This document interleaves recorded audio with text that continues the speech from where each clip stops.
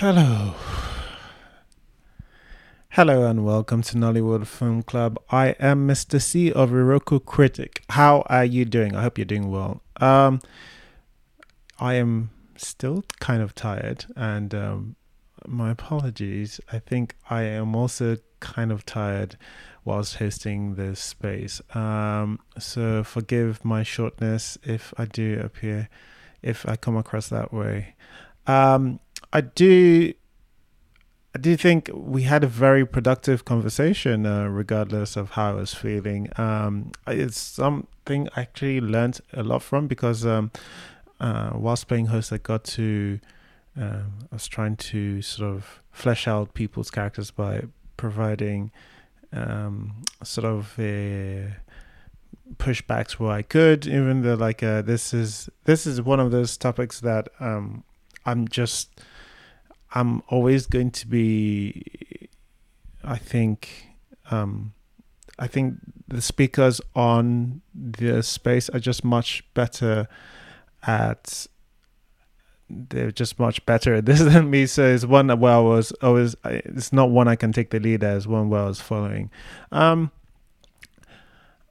We do cover a lot of ground on this. I think you can look at the trademarks, but worth saying to you though, because I think I discuss it at several points in. We mention it a couple of points in the in the space. There is a podcast of female characters in Nollywood that is referenced. It is episode 37 if you want to go and check that out, so feel free.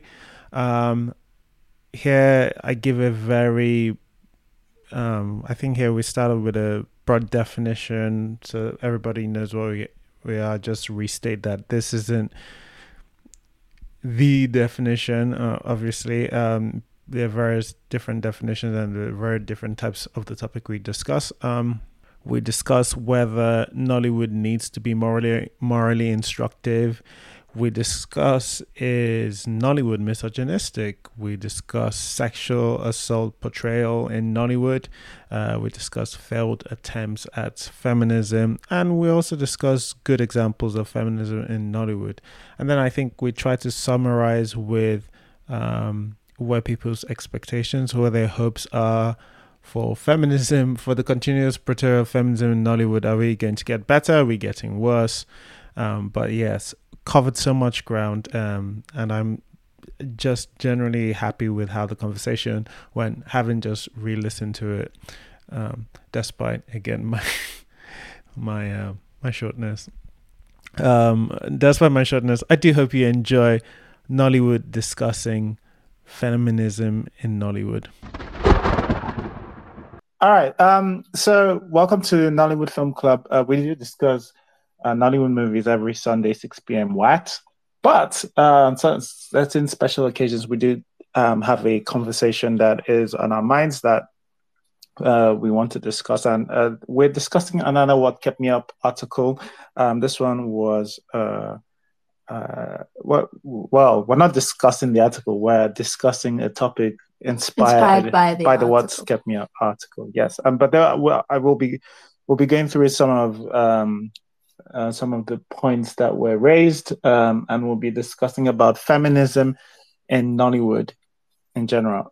So I think one of the first things I wanted to do was just very shortly just do a bog standard feminism definition, and we can, like, if anybody strongly disagrees with it, and then we can go from there. But it's just because, like, so when we're talking about it, when it comes to inside in Nollywood, that we all know that we're speaking generally about the same thing as opposed to something else. But like, if you have a slightly different version, feel free to also bring that up, and then so that I'm just doing this one so we're all on the same page generally. All right. So feminism definition, as I say it here, is advocacy of women's rights on the basis of the equality of the sexes.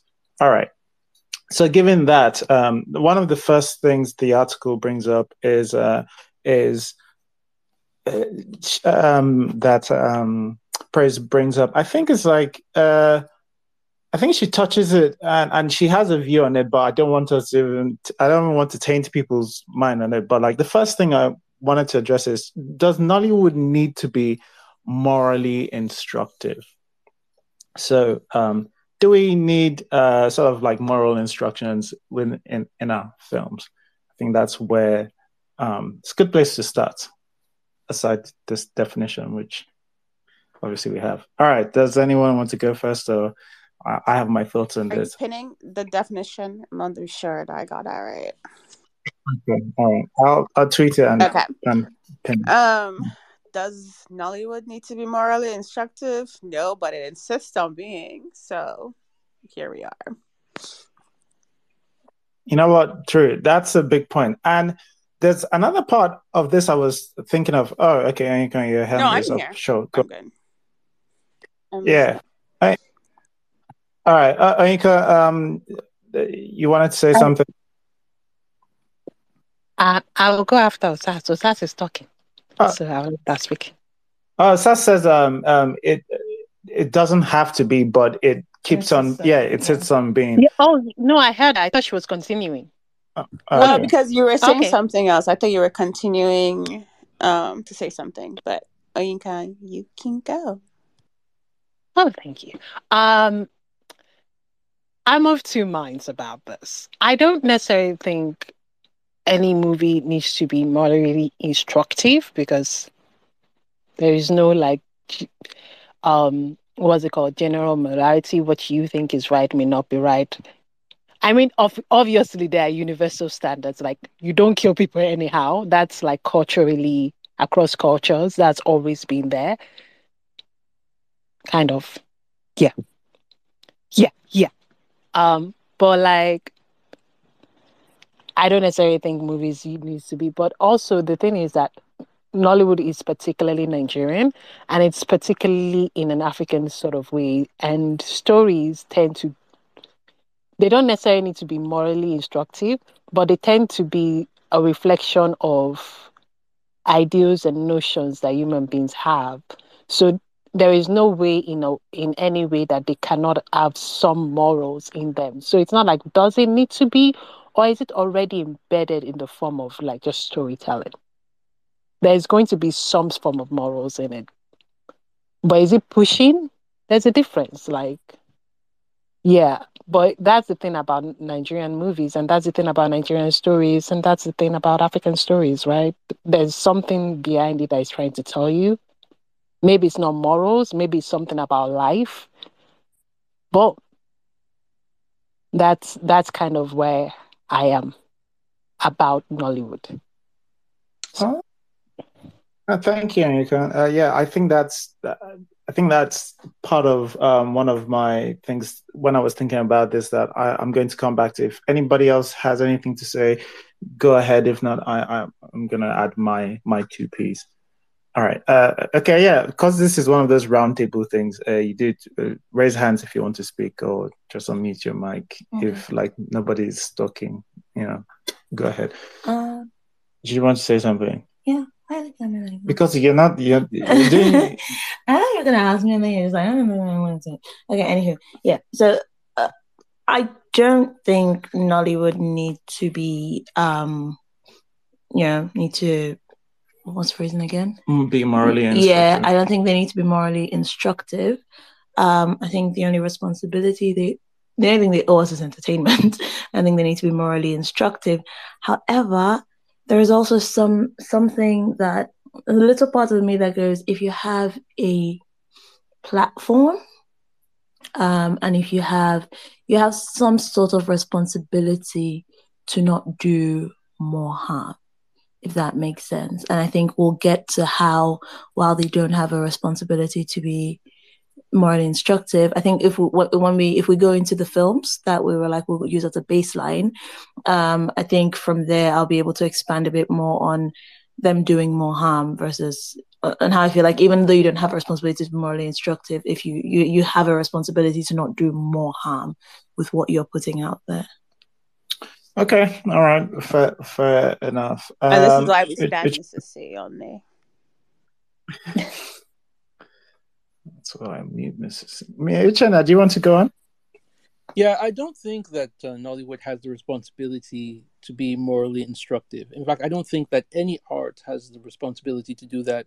I think the responsibility of the artist is in some way to reflect life, not necessarily give a judgment upon it. I mean, there's always the option to do that if they want to do that, but it's not an obligation. But then again, I've never denied that, a lot of my sensibilities tend to be somewhat westernized. From the African perspective, I would say that yes, there is the expectation that any kind of storytelling, whether it is folk tales, tales by moonlight, or anything like that, there is the idea that storytelling is supposed to give a message, and preferably a positive message to society. I've talked before about how I view the kind of Nollywood movies you see on YouTube as being the mainstream of Nollywood, as opposed to the stuff that you see on streaming and the theaters. And if you look in the comments on YouTube, you see people are not critiquing the cinematography or the editing or the score. Everybody just says, "Oh, this is a wonderful film. It has such good lessons." Everybody's saying that. That's all what they believe. I mean, even when people talk about music, even when people critique modern Afrobeats music, people who have a negative tendency towards it will say that, oh, the problem with our music today is that it's not giving us good messages like Christy Essien and Osedibe and other people used to give us back in the day. So there is the expectation, I think, that Nollywood should give messages to people. So that might be an African thing. And to that extent, I think it's a valid expectation. But I will say that it's not my expectation. But, I'm Western. I've always admitted that. All right, thanks, Jonah. Good understanding, like where bias might lean. Actually, funny enough, that this was the other part of my thinking about this is that like our origin, our roots are in being morally instructive, and it even though like I share like your sort of I don't need it because there's so much film that I enjoyed that are not morally instructive. Sometimes they're the opposite, really. They're like, who cares? I if I look at the root of Nollywood and our type of storytelling, it does seem to always have this want to say something, and that will come into um, aside the expectation. I think that comes into the way. At least if you're a Nollywood filmmaker, I think you should be aware of this because when you start invoking sort of methods used by old Nollywood and you start speaking, you start doing it in a certain type of way, well, then the expectation is a valid expectation then. So yeah. All right. I mean, if I may say real quick, I will say that, I do want Hi I do I there. do I do want I do want movies. So I'm sorry, but my let me say real quick. I'm sorry, please. I'm sorry. okay. Yeah, I do want movies to have some sort of moral Can I go awareness, on now? but rather than giving a sorry, message, I would prefer for them to ask questions rather than give me give 1 second. Let me answers. explain something. Rather than give answers, I want Give them me to 1 ask second. questions. And so, Sorry, Ichana, give me 1 second. I just want to explain to Marshmallow so she just doesn't think nothing is going on. Uh, I don't think Marshmallow can hear Uchenna, which is a problem we had last time. So there is someone speaking Marshmallow. I just want, after they finish speaking, I will call on you. Okay, apologies to Marshmallow. I'm sorry, I didn't mean to cut you off. I just wanted to add a quick addendum. I just wanted to say that Probably can't hear you. I do like movies to have some sort of moral awareness, but rather than giving people answers, I would like them to ask questions that spur people to have conversations amongst themselves and try to figure out the morality. So I do like them to have some sort of moral directionality, but I don't want them to preach to people and tell them what the answer is. Yeah, no, I'm with you on that. Yeah. Okay, Marshmallows. Yeah, it's weird. I can't hear Uchina at all. I can hear everybody else except Yeah, you. no worry. We've been there. Okay, all right. Okay, so I agree with you, Mr. C, when you said that the origin of Nollywood is usually morally instructive. So I cast my mind back to the earliest movies I saw, like Living in Bondage, Ahana, Rattlesnake, all of those things from back then, and even like Tales by Moonlight, like or like adaptations of books to TV or movies. I think the foundation of Nollywood is quite morally instructive, but it hasn't always told that line, which is fine. I had to Google the name of this movie with Jibola Dabo, Muna Obiekwe, Tonto Dike, Dirty Secret. I remember watching it and being so fascinated by it because there was nothing morally upright in quotes about that movie, but it was quite enjoyable. And a lot of people, I mean, there was an audience for it. So, but for me personally, I don't have a problem with Nollywood being morally instructive. Now we will have lines that cross or parallel lines or places where we don't like things people deem morally upright for some other people is not. But I, as a Nigerian, and seeing a lot of how our values that we enjoyed or we cherished from decades ago slowly eroding. I don't have a problem with Nollywood, trying to be maybe even not just instructive, but being like, a mirror that shows us, who we are, and we can think and reflect on, behaviors or how characters interact in film, and, help to guide us to what should be, the right way to respond or the right way to do certain things, or, encourage us in different paths to take. So, for example, if I was watching a movie today now about the scourge of internet fraud, there's a tone that I would like the movie to take, that in the end, even though it tells all of the truth about it, but you come off thinking, there's, a part to play here as, a viewer or as a citizen of the country, and how maybe I would like to do better because of what I saw in the movie. So I think Nollywood has always been morally instructive. I don't have a problem with it, to be honest. But I guess in the end, like Mrs. C said, the job is to entertain. So whether you're being morally instructive or not, I don't want to be hit over the head with it. I'm really looking for a good time when I'm looking forward to a Nollywood movie. So yeah. All right, thanks. Atas? Yeah, I just wanted to follow up a little bit on what Marshmallow said as far as wanting to come out of a movie feeling like as citizens you have a part to play. What do you mean? Because that sounds like a PSA, like a public service announcement, as opposed to a movie. I don't think she can hear me either. Marshmallow, can you hear Atas?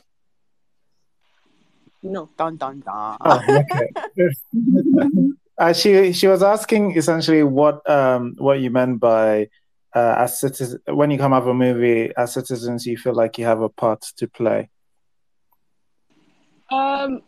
Because Nollywood is Nigerian, I'm talking from the point of view as a Nigerian.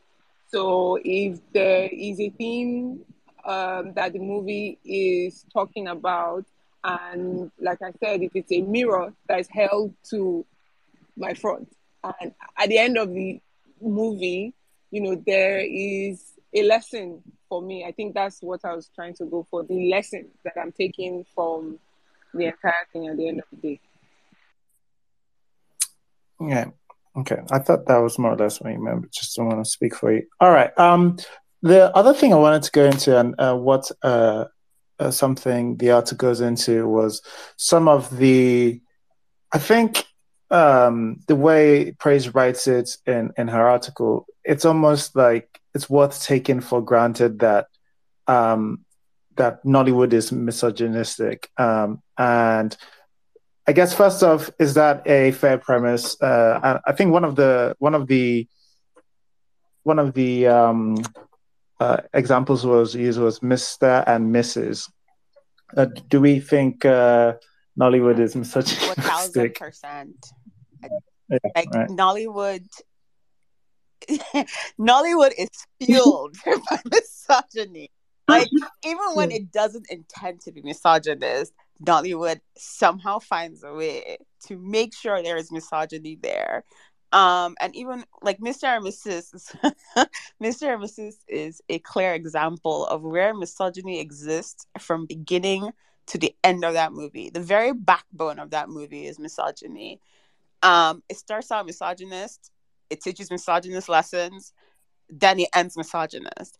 It's a travesty. But like, that one feels like an obvious example, because even at the times when, like, I don't know the name of that movie, was it like 3 weeks ago, where none of the women had any agency? Like, it's stuff like that that happens somewhere between the lines almost all the time, where even if they're not telling a misogynist story or even necessarily trying to be, they still somehow find a way where women are only really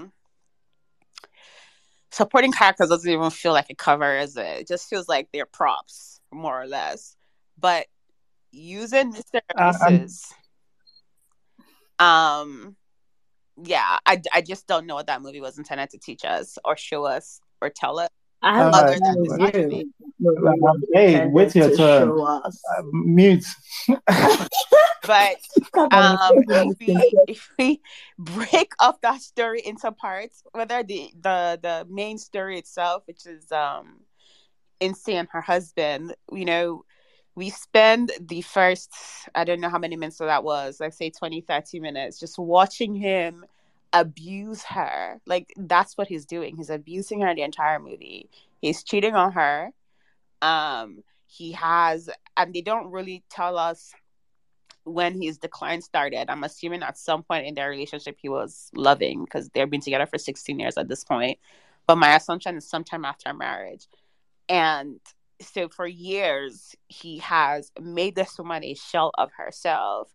And then at the end of the movie, the way she's able to win back is because he cannot find anybody else that can cook for him. His girlfriend can't cook for him.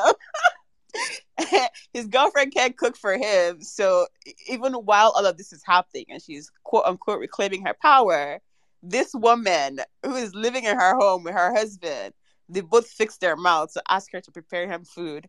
And she does cancel an interview to prepare them food. Is everybody mad? And then, okay, she kicks her out with another misogynist speech about how she's the mother of her children and she knows how to fuck him, even though all these years that you know how to fuck him very well, he was still fucking this woman. Can't be that good. But here we are. So she kicks her out.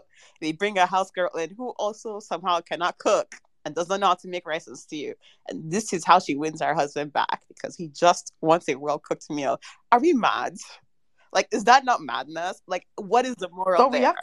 have to quantify that with not just a well-cooked meal, a well-cooked fresh meal every single day. Like, do you know how misogynist that movie was? Like, even the mom in the story, when they heard that she was cooking fresh meals every day, the mom was like, "That girl is cooking fresh meals for you every day," and I'm like, okay. The mom was like, all right. I'm going to provide some other sides to this, but I wanted to flesh out an agency part that you said, just so that calm down. Yes. So that just people who are not completely, I don't want to preach to the choir. I also want, like, if possible, to bring people who are not completely along with us.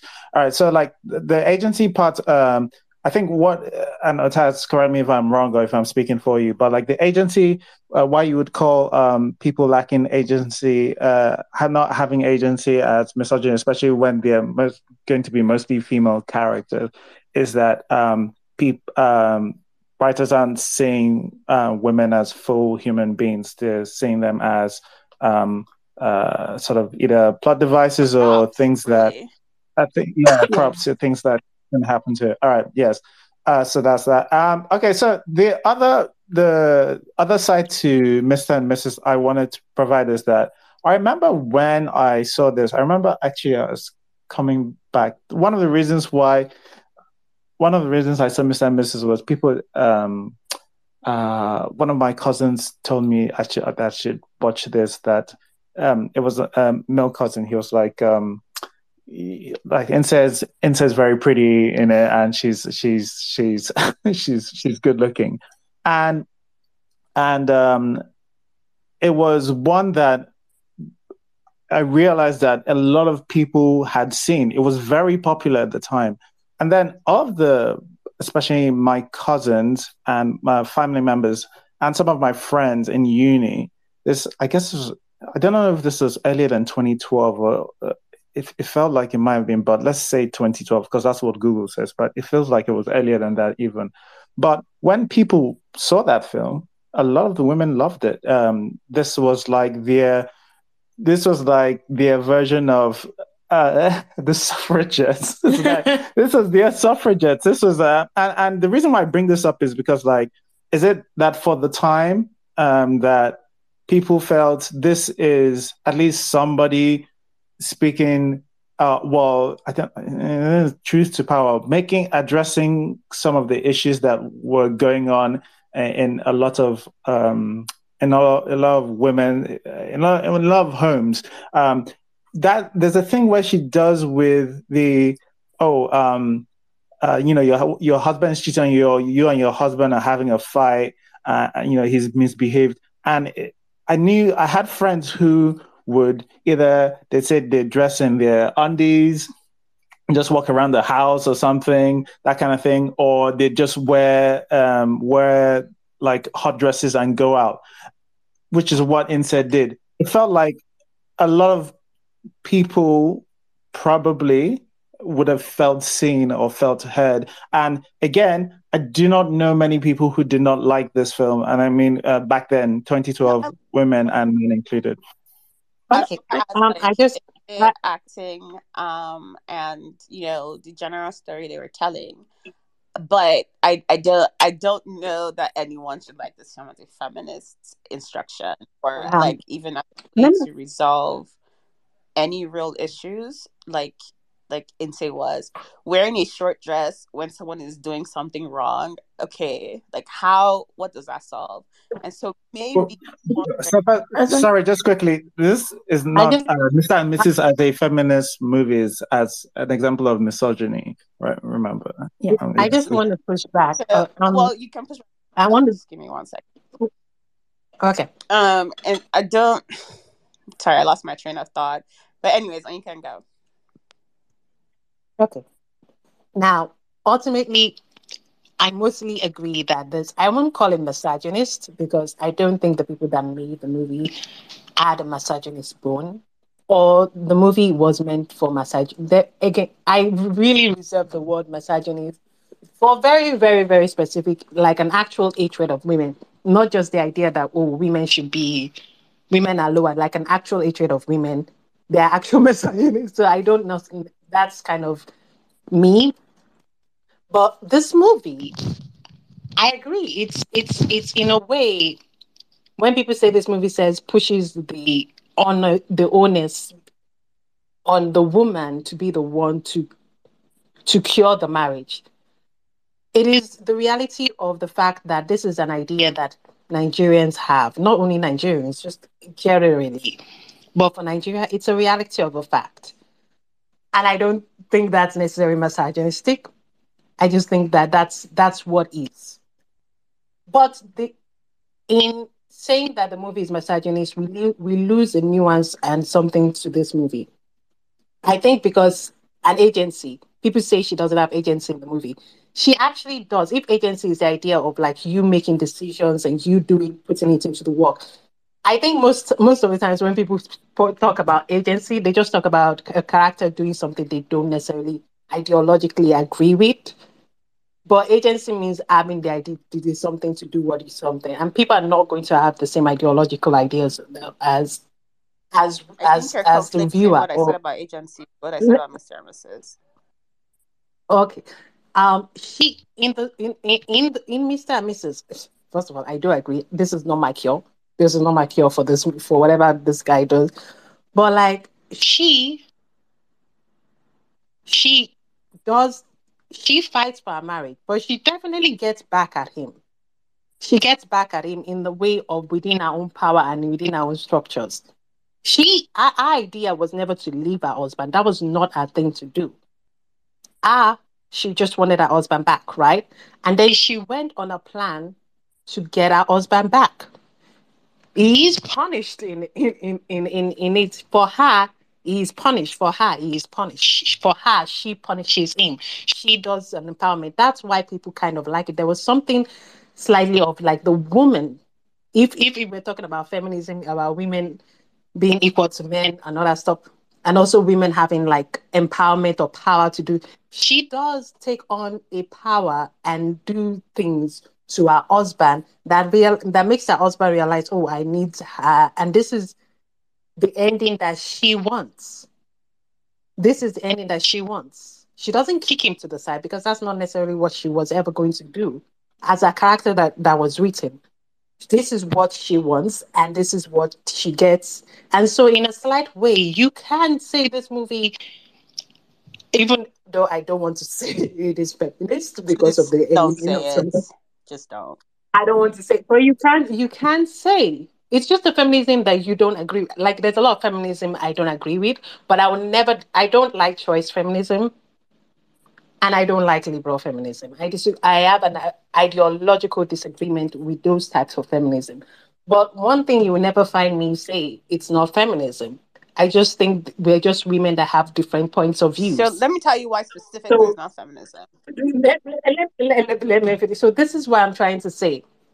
She takes on power. She does something. She goes against her husband that she for 17 years, remember, look at it from our point of view, from the character's point of view. She never went against him. She made fresh food for him. She did all these things. And this woman, decides to stand up by possible doing a fake like all those things, causing him trouble, causing him voila, all this that. And in saying that the movie that she's doesn't, it denies what it actually is emotionally for her. She actually does stand up. She doesn't do the whole kick and burn into the fire. Yeah, that's not what she necessarily wants to do. But she stands up, she gets brave, she becomes that. And that's why I think people like the movie. And within like 2012, sure, that was something that women wanted to see. Like putting it now, is it my personal idea? That man is dead if it's me. But it's different. Like, I wouldn't cook fresh food. What are you kidding? Are you kidding me? No. But that's the point. I don't want to just say the movie is misogynistic and then throw out the nuance of like not putting the movie within its cost at a time and also not saying that the woman and her own story and all that stuff is not, because there's all that stuff to Yeah, behind it. I say that Insa's agency even when I never saw, in question at all. Like Insa has Yeah. agency in that movie, and she makes the decision she decides to make, and that's fine. The movie is misogynist not just because of Insa and her husband. First of all, there are two stories in that movie. The movie goes yes, on to Yeah. continue yes, to be Yeah. doubly misogynist. Like it's not just focusing on Insa and whether she wants to cook fresh food or not. She seems like she was having the time of her life up to the point where she couldn't work. Like great for her, whatever those dynamics are. There is a second story in that movie where there's a woman who has a career, who shows up in her home every day, does more even with working than most men do, which is she still empowers her husband, gets him a job. She still makes sure the kids are fed. The husband is not doing boy boy like we've seen in other movies where the men, is not the breadwinner. She hires somebody to make sure that that gap is filled, and then he cheats on her. And within the concept of that movie, that's an acceptable solution because she has a job that she loves. And yeah, it feels like it was a Yeah, that movie repercussion is for sexist. I'm not gonna lie. yeah. Part And B it, is just 100% but it's the whole sexist. movie. and It's and not 100% part B and and sexist. part A. The entire concept that the movie No, is I'm trying just to push to us listen to what I'm saying. is that Listen to This what is I'm saying. I'm acceptable saying as long Pabi is as it happens 100% within sexist. certain confines, which is so inside cooking, all of those things is great. She loves it. In fact, even in the movie, she's negotiating for a maid, and her premise is that she will still cook. She just needs somebody to clean up so she can do other things. But the movie is negotiating misogyny there within certain confines that is palatable to us as Nigerians. But then also, that is literally the primary message of the movie, is that it is our responsibility. In fact, the therapist at the end pretty much echoes that back to us. That is our responsibility. Sorry, can I also add? I feel like we're forgetting a main plot point in this other woman's story is how they treated the house help slash housemaid who was in a what I refuse to call it a relationship, an entanglement with her boss with a very clear power dynamic that's unfair towards her. And the way that she was treated by both Nte's character and her madam's character, and like how they handled that thing. I don't understand how this film is supposed to be propped up as empowering to any woman because No, So this is misogyny. Oh, and then yeah, I yeah, worry that that girl is a child, because at the end she's like, just thank pass you, jam, thank and I'm you, just like, thank you. where are we? I but we Why are gloss, we here? but we gloss over that. But here's the thing. So, I agree. and it's so, all glossed over for what? By Because and women then need and to then keep up the so home, and how is that not yes. misogyny? So here's the thing, and this is what I was thinking. I think you also mentioned that part B woman, right? She does a lot more than a lot of working men do. Because even in that scene where she blitzes in and she's off to work and she's shooting off a checklist of things that need to be done. I'm like, look at the person, because I know, right, this mental person is going to be labor. pointed. Look at the Mental mental load labor. that this woman is still carrying. She still knows that this child's teacher needs to be met with. She knows this needs to be done. You do this, you do that. She's seriously delegating before she jets off to work. And this is an example of a bad wife. Yep. But right. But and So here's my thing with Mr. and Mrs. because I didn't watch it at the time when everybody was, when it was a thing. I watched it recently for this space, for this conversation. And so I don't know how I would have seen it if I had seen it when people initially saw it. But obviously watching it now, everything is just giving me the ick. I do think it's a misogynistic film. I don't think they meant it to be misogynistic. I think it's a reflection of society's misogyny. I think it's a reflection of the society we exist in and the forms of rebellion that are palatable for society, forms of female rebellion that the society finds palatable. And I don't think times have changed that badly.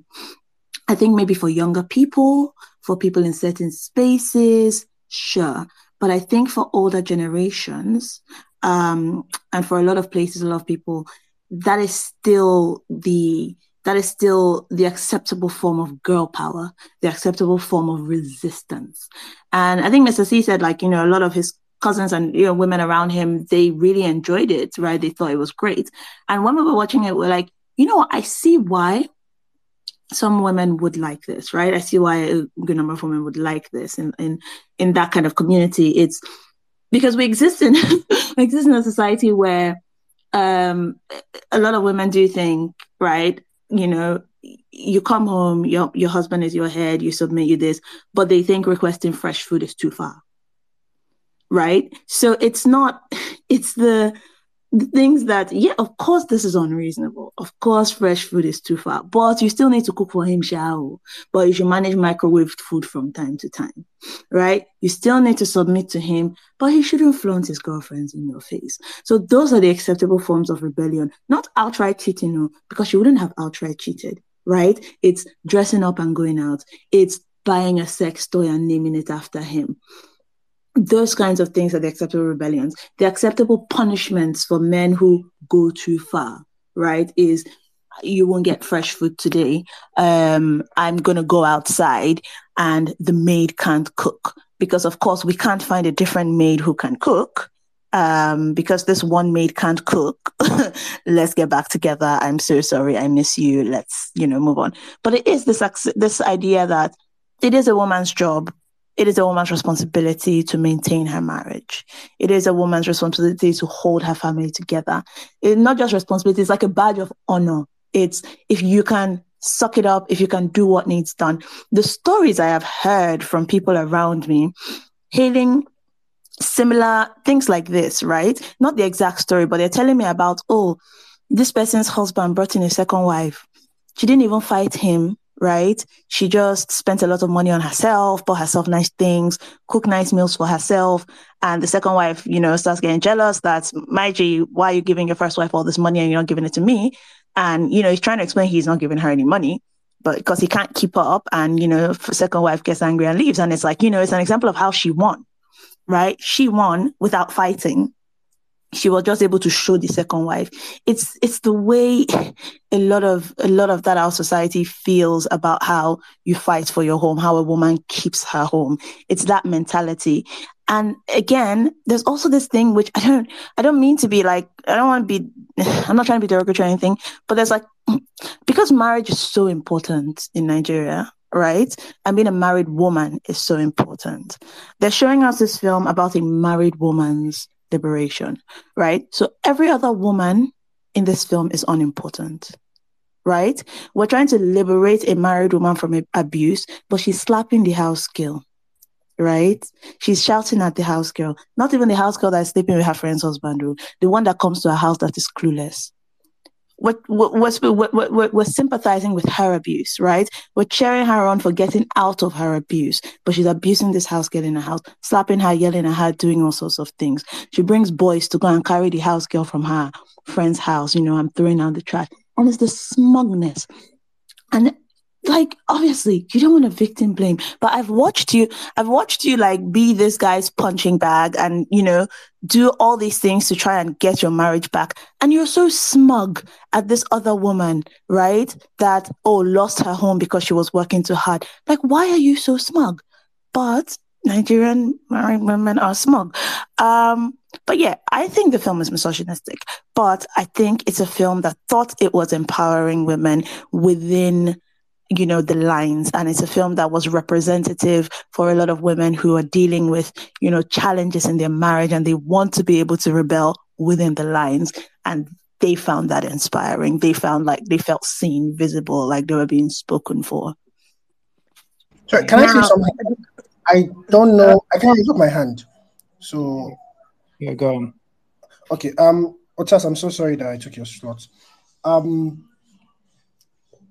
I think personally, hopefully I don't sound like a misogynist. But I think personally, I don't think Mr. and Mrs. is misogynist. I watched it in 2012 when it came out, and I was I was a big fan of Unse's character, and I thought she fought for her marriage. And I rewatched it now, and I see everything that we are saying.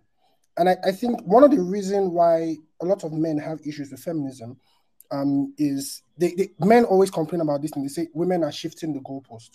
And I think that's the issue with Mr. and Mrs. And I know we're not only talking about this, but yeah, is the issue where we are, I think, inherently misogynistic, Nigerians. It's really, really deeply rooted in our culture. It's deeply rooted in everything that we are. And the thing is, we are not misogynistic because we are trying to be. That's just who we are. So our growth in seeing women as other things is gradual. I think as at that time in 2012, seeing a woman as that was empowering for a lot of women, because women, there were times when women weren't even allowed to read at all. Like women couldn't go to school, right? So allowing women, for instance, to go to secondary school, for some women would seem like empowerment. And then there was a time when women could go to secondary school, but okay, just get your PhD. It's like it's a gradual process. Now when you look at it, like I said, I do agree with the fact that it has a lot of misogynistic undertones and it is in its core misogynistic. However, in context of the time when it came out, I think it was empowering because we grow, right? We as a society we grow and we finally realize that. I've gone into arguments with people that say a woman cannot be faster than a man. right? And then when you grow and you find that out, then I mean, you still English. You still keep giving women this mental limitations. So I just wanted to chip that in. That I also agree with Mrs. C, where I'm like, yes, the people that made this film weren't trying to make a misogynistic film. And I think there are a lot of things that we think are very feminist opinions now that 20 years from now, we'll look back at it and say, this weren't even really as feminist as we thought they were. We are just generally so misogynistic that little wins for women look so much more like a big deal. Yeah. Yeah. I So just I'm going to try to Just one thing. um Hang on, just everyone. just Please, just please, just two please, one just two second. things. Hello. Then, right, okay. Hang on, everyone. Praise just came on. Praise is the person who read the article. I'll give her a chance to speak. I just want to say, in just for some context, when I watched the Mr. and Mrs., I don't remember loving it that much. But it wasn't because I was a feminist or anything like that. Though I thought this was aggressive, or because I thought it was misogynistic either. I thought it was a little different, so I thought it was, kind of cute. But the thing that I do remember having an issue with was the other story, the side B story, because even from the guy being raised in Nigeria under the certain thing in the culture we're raised under, it was such a weird thing to see a man who wasn't providing and also had the goal to be that mean to be his wife. That was my view. When I watched it, I thought that was crass, and that was something I was uncomfortable with it. And rewatching it now, it just only adds. Yeah, I mean, I think like when we speak about it, I think there are two stories, and I think it's possible people could have felt really positive about Incest story, whilst not so much about the other story. But Praise, thanks for writing the article. I don't know what you what you wanted to add, and how you felt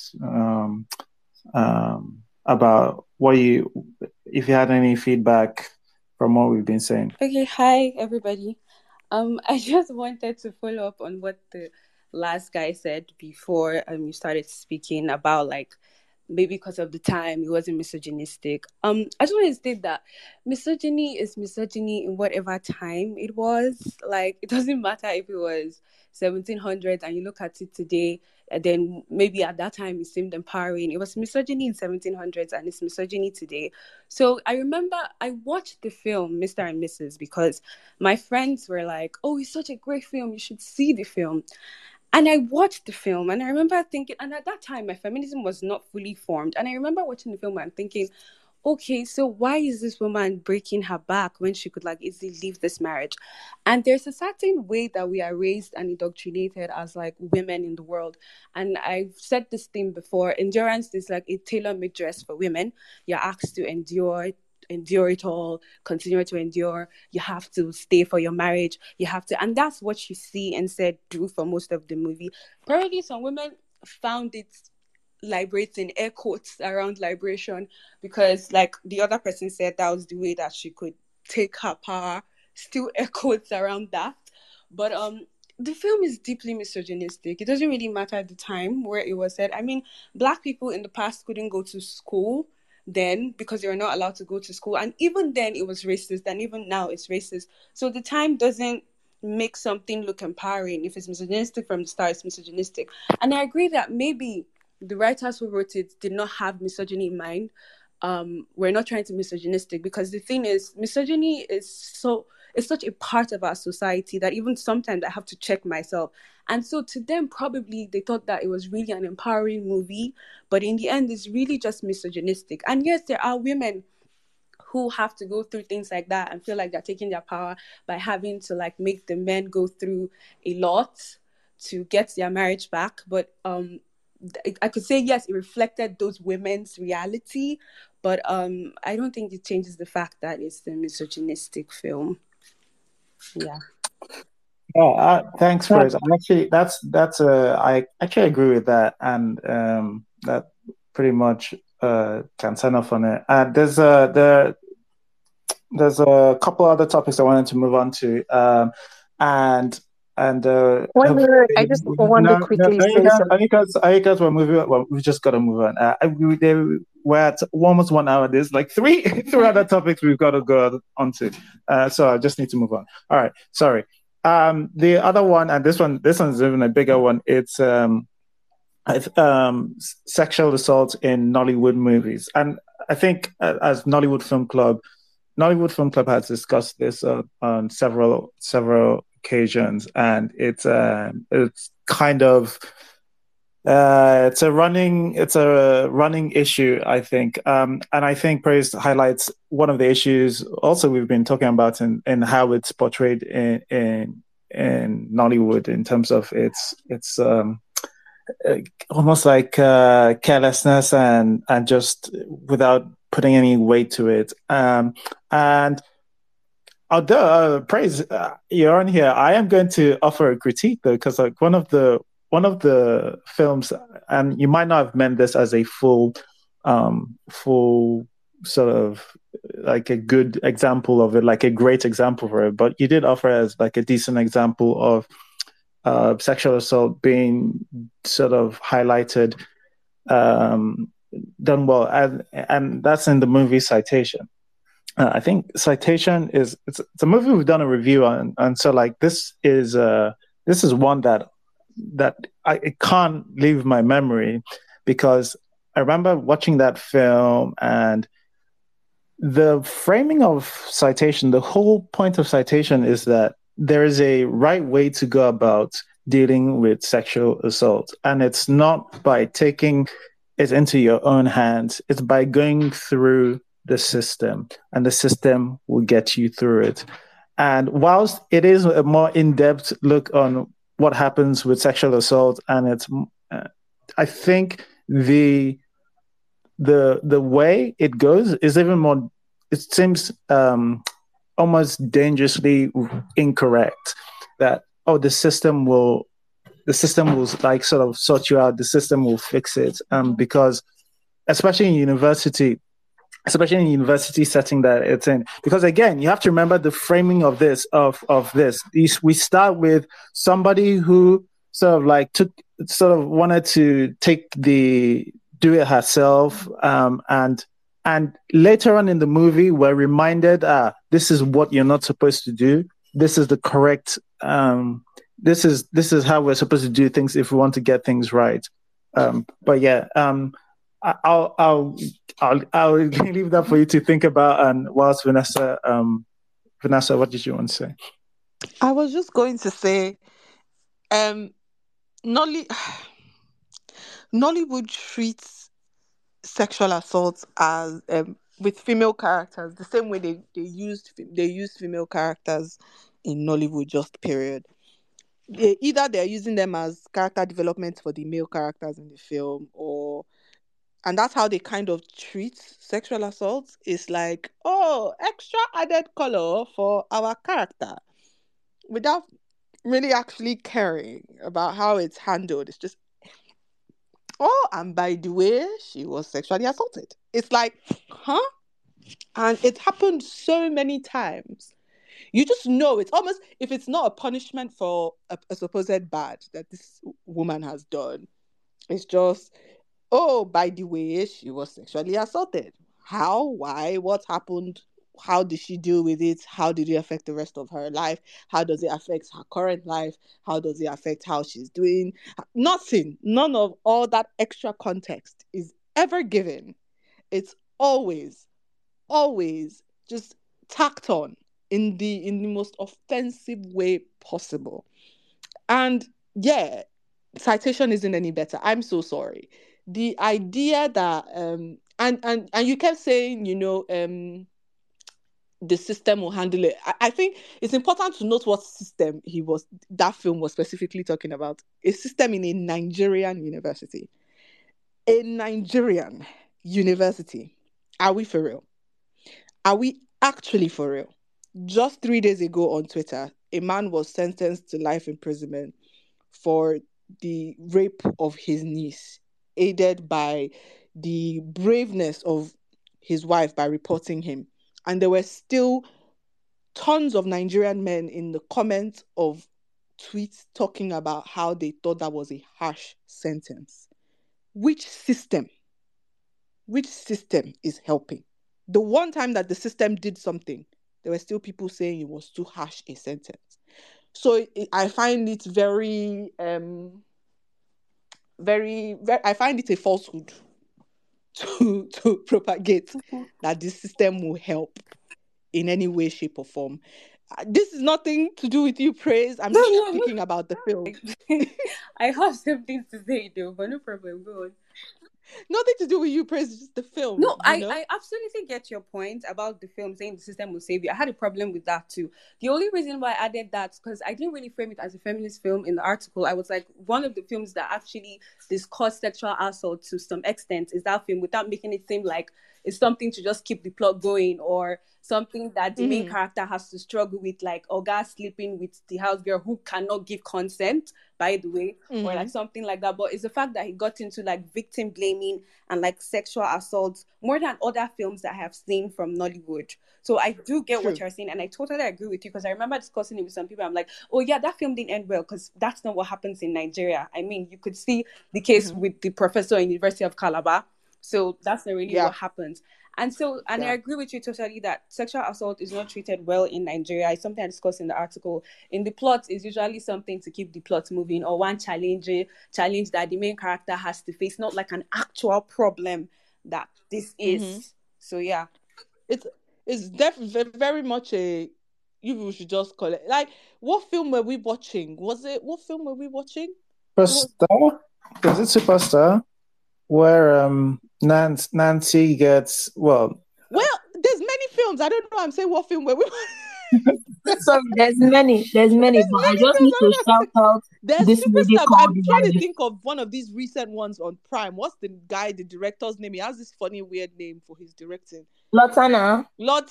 What's the one? The one with what's his face? The one with Daniel Etimeffiong. And from A young time ago. Long time ago. Story. That film, is that not how we phrase the beginning of the story? Story. Right, it's true. A long time ago. And all of a sudden, from nowhere, I don't know how this thing started, and then it became this thing, and I don't know how Daniel Etimeffiong's character made the sexual assault of this babe an affront on him as a person, and then it became about now my babe. Now why you do this to my babe? Mind you, this babe is not his babe. Mrs. C says, don't forget that Timini raped her because somebody gave him a drug. So spiritual ecstasy. And let's not forget that in the end, she actually had to apologize for him. Thank you, Chidekena. And I was like, what? I was, how? So even when in their head, she was believed by him, somebody, they said, in this our film, the fact that somebody says I was sexually assaulted, nobody's going to doubt her. It's true. It happened to her. But it became about him. Even our cultist with a good heart, I don't know. Even him, the reason why he was doing it was because my mother was raped before, and that's why I hate rapists, not because rape is bad. Guys, let's honestly, I've begged, and I feel like we've begged as Film Club many a time, Nollywood, and I guess I feel like we should stop begging because apparently Nollywood does not listen to us. They don't care what we have to say. Please, I beg of you, do not use sexual assault as a plot device. Don't use it at all if you're not prepared to give it the care and thought that it deserves. Because the truth is, 90% of the time, the people who write these stories, the people who write these occurrences happening to women, don't actually care enough to do the work. Don't care. And it's not just even with sexual, it's evident in a lot of the things that we do. especially when you're writing women, they just don't care enough to care about the inner workings of women, and how society affects them, and how it makes women who women are, and how it varies from woman to woman, and how we're not a monolith. These things are very evident in how women are written in Nollywood, and in fact, I do want to add though that the vast majority of a lot of these of Nollywood movies, well, I don't know if I'll say the vast majority, but a whole lot of Nigerian Nollywood movies, especially those that you're calling misogynistic, are written by women. Women there's can no buy into misogyny. there's no monopoly on misogyny. Thank you. Women can be misogynistic. I know women can be misogynistic, but at the same time, I'm not really inclined to call these women or these movies misogynistic. I'll say that they just have a specific idea of social hierarchy and women's role within it. Now, some people may say that's inherently misogynistic. I'm not sure that I agree. I mean, they're not excluded from misogyny. They exist in a misogynistic society. They're raised around it. They're taught a lot of it. And yes, they might not see it as misogyny, right? Which is why they do their cute little girl power rebellion films, like Mr. and Mrs. It doesn't absolve them. So can I ask, in line with what Uchenna is saying, so, like, and it's actually a trope, the virtuous woman trope. It was used in Mr. and Mrs. Mm-hmm. It's been used in a couple of films. Actually, funny enough, I don't know, Chief Daddy 2 found time to include it in when Beverly, even though like Daminio, whatever his name is, Mm-hmm. Beverly's guy was supposedly, she didn't trust him whether he was cheating, and Patience comes to him and says, he's These men are babies. Yeah, these men are babies. It's our duty to look after them. All right. So as a baby, imagine I'm a baby. Why is that misogyny? Even this thing, Mr. and Mrs. said babies. Yeah. Yes. As a baby, why is that misogyny? Because they're not babies. Not sure. Okay, but like as a time, it's just like okay, so like it's just like if you look at the flip road, because like I think what Uchenna is saying is like this is the way people see hierarchies. So like if it's like these men are to be managed. Yeah, and but it's also these are our babies. We need to manage them and submit to the babies. It also absolves because nobody does what their toddler asks them to do. Right, I imagine there are a few parents here. They have if you do what your kid, if you do what your kid tells you to do, like you do a lot of dumb shit. The combination of. But the thing is, if you ask people, they would tell you that it's not necessarily completely about submitting to the man. That the submitting to the man is a form of performance. But as they say, the man is the head of the household and the woman is the neck. I think it's cope though. Like when you have to throw in the woman as the neck, right? You're coping with, and it's some form of, I won't say cognitive dissonance, but it's some form of carving out some sort of power for yourself in a situation where you don't have it. When you say the man is the head, but the woman is the neck, you're telling yourself, I do have some sort of power. I do have a way to try and direct the situation regardless of. And I think that's just something inside you that's fighting. That's something inside you that's actually fighting because it probably doesn't feel that to me anyway. It doesn't feel that natural, right? It doesn't feel natural to put yourself. You're not addressing what what is it? Is it the combination? Is it the combination of submit and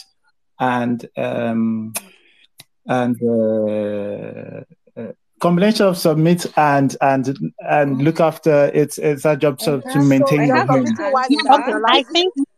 Sorry. Why am I submitting and infantilizing at the same time? Like, it absorbs men of responsibility. Let somebody else speak. No, go on. Can I speak? Can I speak? Yeah. Okay. Yeah. So the whole men are babies thing. Why it's misogyny? It absorbs men of responsibility.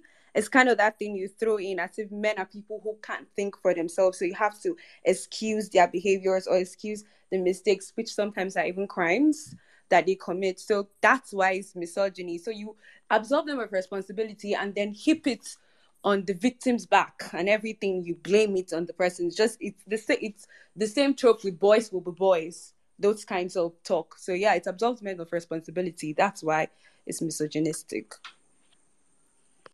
I think think agree that with this. what people are struggling here is a dissonance between what is said and how things actually sometimes happen. The idea of like, okay, the woman is the neck, the man is something. We cannot lie that in the actual world, it does kind of happen that sure, the woman seems that she's submitting, but everybody knows that without our confirmation for something, it wouldn't happen. It happens a lot in actual history, right? One good example is it, and Henry de la Lad, like this, the queen. What's it? She was important. Even fuck it. Let me not even go to European history. Let's go. Let's use Nigerian history. Let's use the history of of the Benin Empire. What's the name of the queen and the king and her son that she ensured that her son was the next king? She brought a lot of influence. Without her being there, he wouldn't have been the king. And she's important to the history of the Benin Empire. She's considered a very, very powerful woman and a very, very powerful thing. And this thing, you see it across the world. If you go to Japan, the nun Kanagi, she was very important to the third shogunate. So important and so powerful. It's you see it across the world. The idea that that's a cope, it's not a cope. It's very important. These women shaped history. These women shaped things. So you're seeing a dissonance of like, okay, there is the idea that women are just servers. I'm not saying that women aren't doing that. I'm not saying that, but I'm saying in the actual lived way of things, it is actually much complicated than that. Mr. C and they are pointing to something that is actually very, very real. Like, sure, the woman is the one taking care of it's still ridiculous that women have to do that thing is still put on women. But some women fight for it because it's powerful for them. They actually do have actual power. It's not good for all women because some women don't actually have actual power. And that's the one thing I wanted to point out that Miss Something pointed out. Like, feminism sometimes, popular feminism sometimes, is for some women and not all women. Or women, or for instance, women will have to go work in the house, outside of the house. Women have always been working outside. Even in Europe, that's a very popular thing about the second something.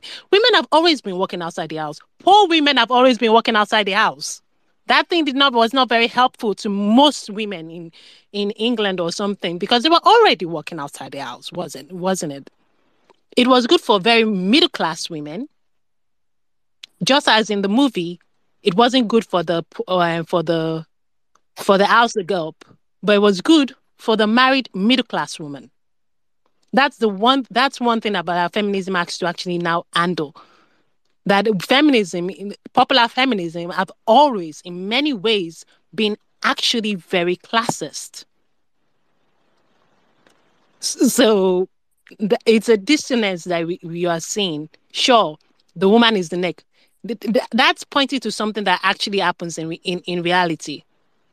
Without the neck, the head is nothing. And it's true. What they are saying, there are many examples. There's countless examples of like, the man looks like the man that is the one that is in charge. He's taking the throne. And this is not even only for women too. Even for men, there are kings who are like, if you look at history, the person behind them is the actual person with the power. The regent is the actual person with the power. But the man that is sitting on the throne is sitting on the throne, but he's not actually the person with the power.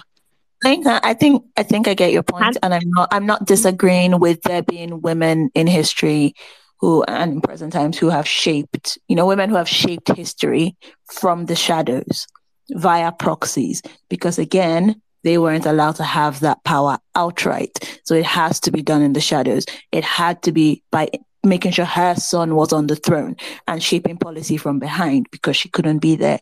And sure, there are some women who drive these things because again, we're not talking about exceptions. We're not talking about the one or two cases.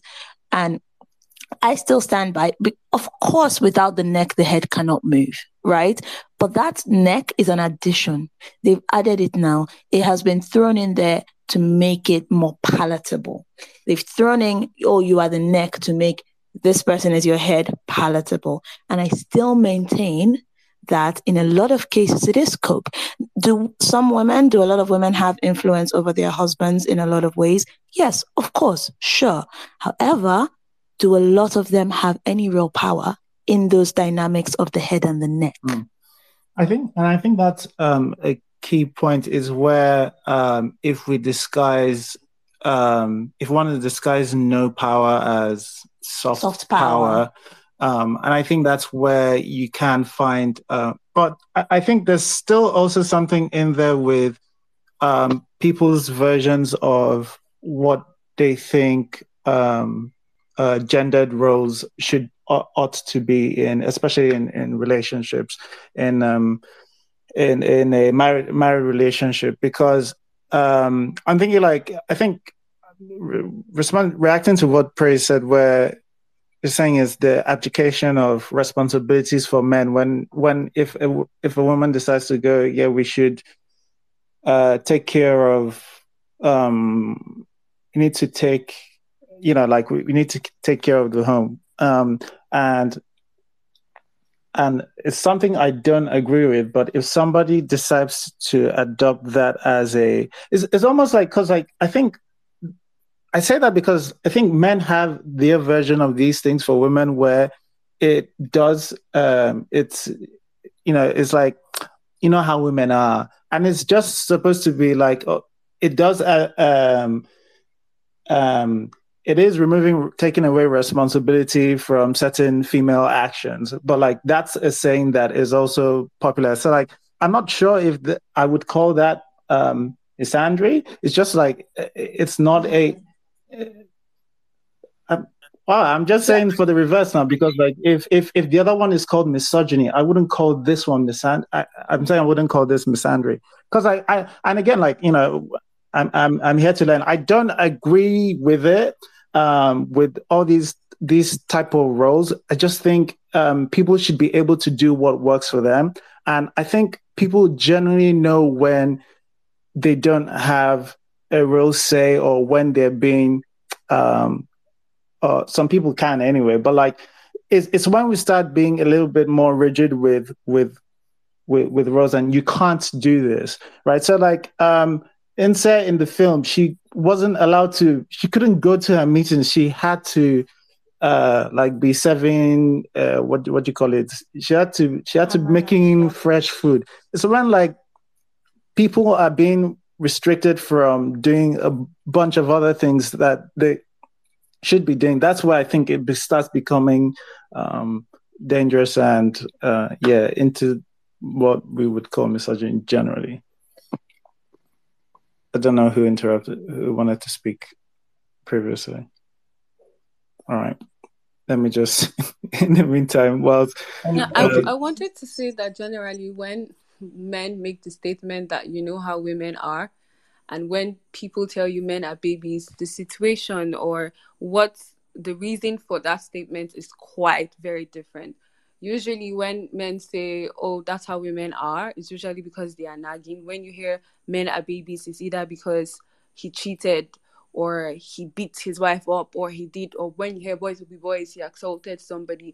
So I just want to say that what causes the statements for men and women are very, very different. I disagree. Well, not that they're never different, but I think sometimes we say that to excuse very bad habits from. I say we, and I don't do it.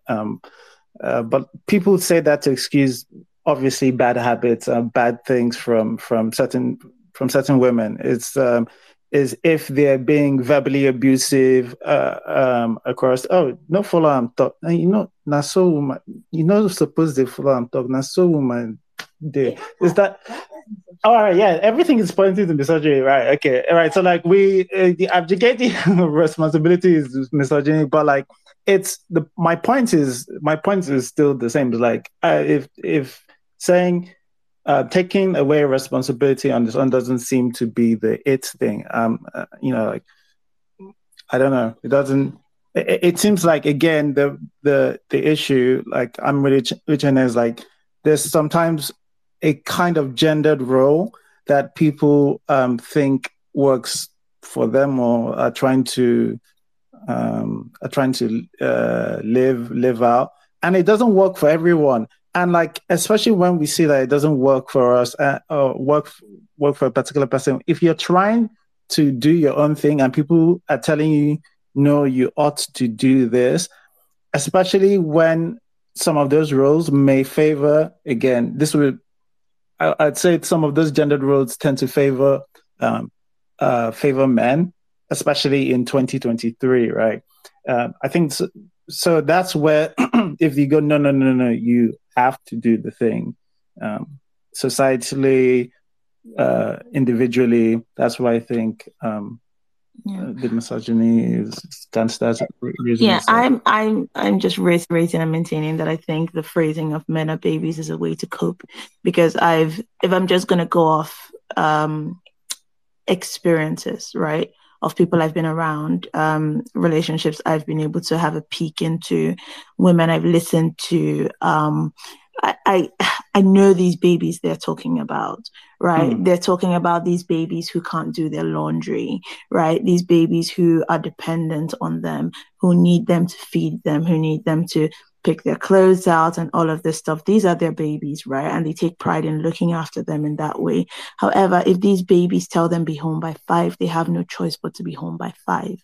If these babies tell them don't go to that event, they will not go to that event. If these babies tell them, no, you don't get to see your mother this weekend, you don't get to see your mother this weekend. And that's that disguise for me. That's that disguise. That's for me. That's why I find it as cope, right? It's okay. You have this person depends on you for these things, right? So they're your baby, and you feel that sense of. I do think it makes some people feel powerful in a way that they can't ordinarily, and they take comfort in that. They take comfort in that power. They take comfort in that, he's a baby. In the same way, your child does something dumb and you say, nah, small pikin, they worry him. Get what I mean? It's if you can frame your husband in that way, if you can frame this person in that way, then it's more palatable. It's easier to manage. You don't feel bad. You don't feel subjugated. You don't feel anyway. You're fine. It's fine. This is the baby. I look after him, and he gets to tell me what to do. Yeah. All right. Wanted to we pivoted away from the sexual assault stuff in like Nollywood. I think Vanessa did touch on a few of them, that there are countless of examples of a lot of these things. Can I say, just on the sexual assault thing, I have fundamental problems with citation, right, over the ending. And I think because I've seen Kunle do it twice, I think maybe he does generally believe that this is the thing, because he did the same thing in Swallow, right? This thing where if you go through the right way and if you go through the right channels, the system will take care of you. And I think it's just a blindness, right? Because he doesn't, it's not something he's ever had to deal with or whatever. So I think he just has that blindness with it, because he's put it twice in 2 films. He's put it in 2 films. But again, I don't know anybody who went to a university in Nigeria who has been on the internet. If you've been on the internet, there's no way you haven't seen Sex for Grades documentary, right? Or heard anything about it, or seen like the student protests and something. So I have absolutely no idea. When I was in university in Nigeria, it was just like an open secret, right? On the lecturers that were sex pests, right? It was, everybody knew. Students knew, staff knew, right? You knew that if it got before the Senate, you know which lecturers have friends in the Senate. Like, all everybody did was just try to stay under the radar and just not come into anyone's line of sight, because as soon as they don't cite you, you're actually in trouble, right? And some people had to bring their parents just so it could be like, so I have fundamental issues with how we handle that. But I have to say, thinking about it, citation is one of our better ways of putting sexual assault in a film, because for one, that was the point, right? That was the story. The story was fighting through the odds to try and get a conviction on that kind of issue, right? That was the story. And I think it did do it did show how somebody could go under the radar, right? How he's so well respected, it was just hard for people to believe that he is a sexual predator, right? How he warmed his way into her life, right? He seemed non-threatening. He discussed her interests. He made her feel safe. You know what I mean? So like, this is just a young student. Like, it's obvious that it's made clear that she's young for her class. Like, everyone else is much older than her, but she's young, she's brilliant, and this is like a well-respected professor who makes her feel safe, lulls her into a false sense of security. And, it does show, I don't know if that was the intent, but it does show how, like, someone could warm their way into making you prime for victimization, right? How they can, be a chameleon and make you feel safe and then pull you into that kind of scenario, and how, because of their public persona, a lot of other people might find it difficult to believe you and all of that stuff. I disagree. You disagree? I think it was stupid. No, because like I still remember that film, like where there's a part where he's already tried to rape her, and he's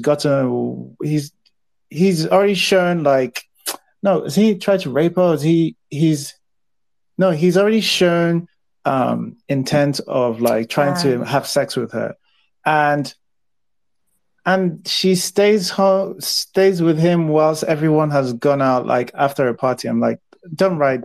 I feel like women are much more on their toes than that, and I don't like it when being left alone with a male lecturer is one thing. Being left with a male lecturer that has openly shown he's trying to sleep with you just seems dumb to me. It seems written by a man. Yeah, if she only just reported to the school. But like, I think there's something with Kunle Afolayan's work that I still don't. I don't know, Praise, if you have extra insights to this, or whoever watches Yoruba movies, tell me, because like Kunle Afolayan and sexual assault, I don't think they go very well. But like it's still writing sexual assault. Like, Anakilakwa is another thing he did, and it has very. I don't even know if he knows the things he did in there as sexual assault, because the tone of a bunch of these things are confusing. From Saro's first, want to talk about our dynamic with Sarah and what's her name? Bimbo's character. Not Bimbo's character. Bimbo's character. Oh, this woman's character. I can't remember her name. I almost got that thing. I almost got that Shafi.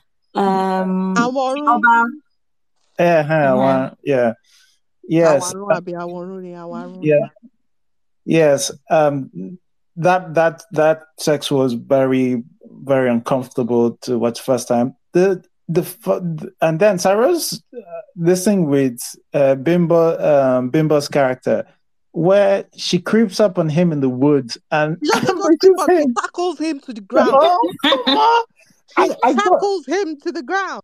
I don't understand. And then Sarah completes the trifecta. Beyond that, though, I have to bring back to that tackling thing, because it was the way it was shot. I'm sorry, was I the only one who watched the way his eyes were going left to right? Like because someone was following. Movie. He could say, yes. It looked like a horror movie. It looked like a monster getting in the woods. You could sense that someone was following him in the woods. I'm sorry, that thing was scary.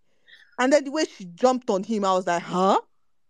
And the music accompanied with all of this. It's just, I don't, that's why I said, I don't know whether Kunle knows even accepts that this is sexual assault. I don't know. But the one that seems clear to me was Saru and his maid or something, where he clearly rapes her, and then like the next scene is just like, wow, wife oppressing Bimbo. They're married.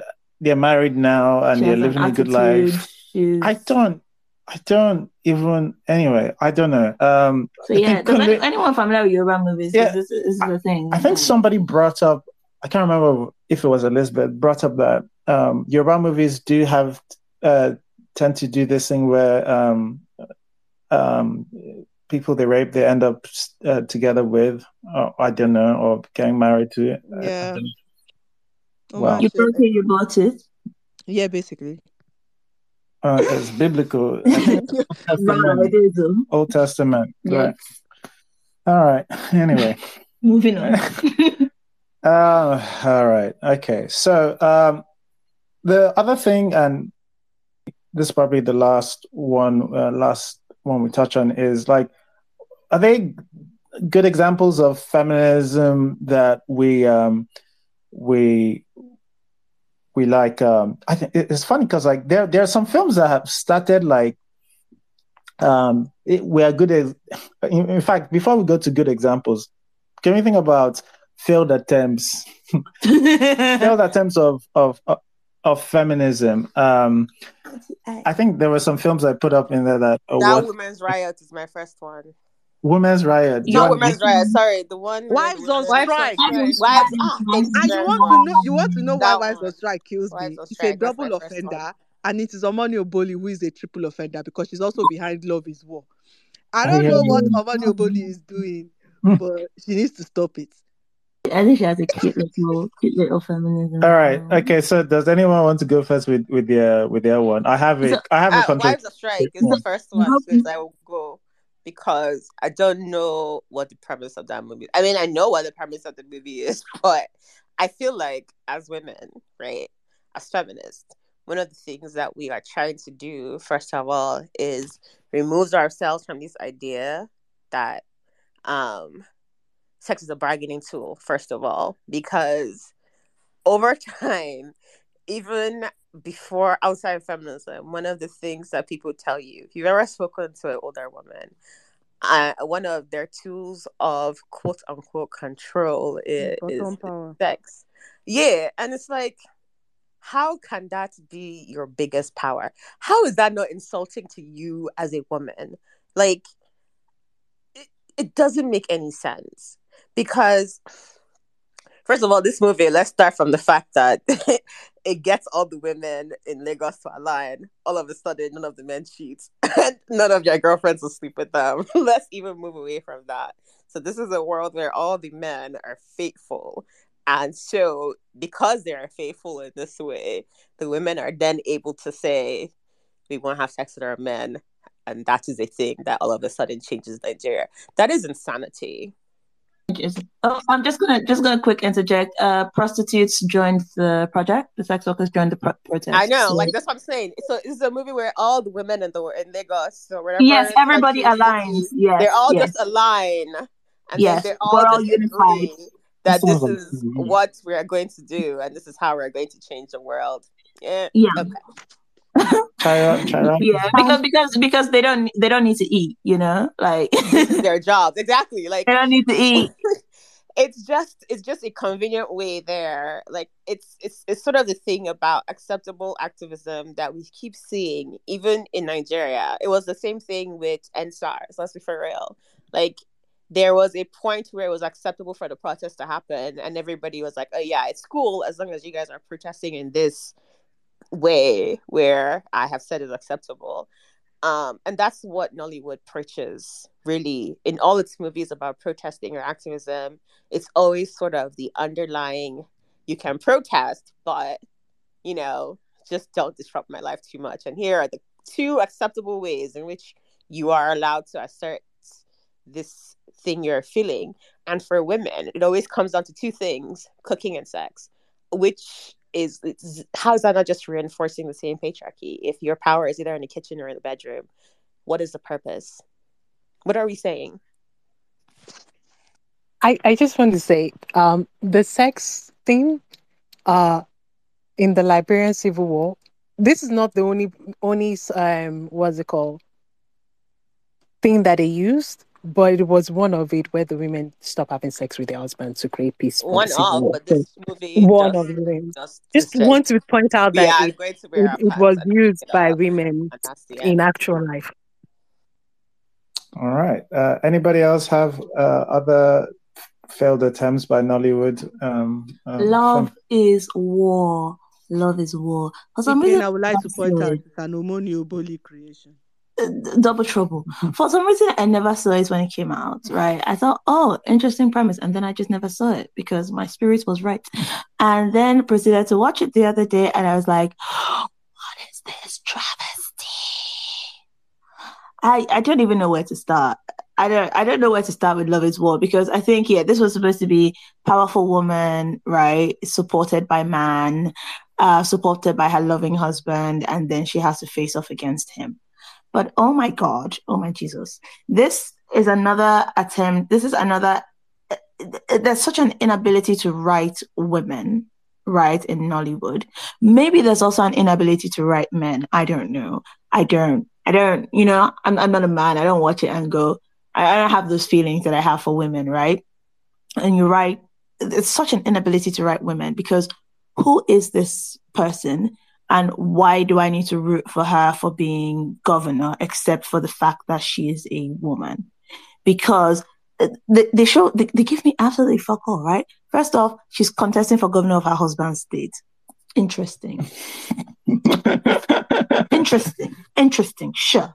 Second, her daughter asks her, and her daughter is annoying as fuck, but she asks her, like, when was the last time you visited that state? Because she shows up with, oh, this is for the good of those people. But she didn't care. Somebody just came and was like, yeah, you want to do it? Okay, all right. It'll be cool to have a woman governor. Not, I want to do shit for that state. Not, I know those people. Not, I care. Nothing. Just, yeah, sure. I'm a woman. I'm going to be governor. Awesome. Right? And they do so much to avoid making her husband have a single bad bone in his body. Oh, her husband is wonderful. He has no bad bone in his body, because the only reason he decides to run against his wife, because I'm watching this going, where are they going with this? How's he going to run against her? The only reason he decides to run against his wife is because she's evil. She does not care that they took people's homes and livelihoods without compensation. And he's like, this evil bitch has to be stopped. I mean, I love her, but we cannot let her govern a state. She is a witch. So he does not discuss this with his wife, right? He does not go, wife, when you're governor, could you not do like terrible shit and take lands away? No. He just shows up to campaign. She just has to see his campaign on the news, like, oh, okay, all right. Also, she makes him look stupid by saying the people who are using him are using him. And, they agreed that he will run because the people wanted to use him and he wasn't going to let. Okay, sure. Cool beans. But also, this witch of a woman, right, is the first person to get violent, right? She dead ass has dogs attack her husband's car. He comes home like, hey, did you get people to throw shit at me? She's like, did you die though? But did he die? But no. No, but he is perfect, right? He does not want to get violent. He does not want to smear his wife, right? Only until she pushes him to it. Like, she is the one who wants to be governor by every means. It's do or fucking die for this woman, right? And so bad, right? What do? We throw in sexual assault again. But not only do we throw in sexual assault, right? She's like, oh, he's about to like lose his cool about her cheating on him, but he stops, right? He doesn't say it, right? And then she goes, yeah, he was going to say that I slept with my boss, but no, I was raped. Now, again, obviously,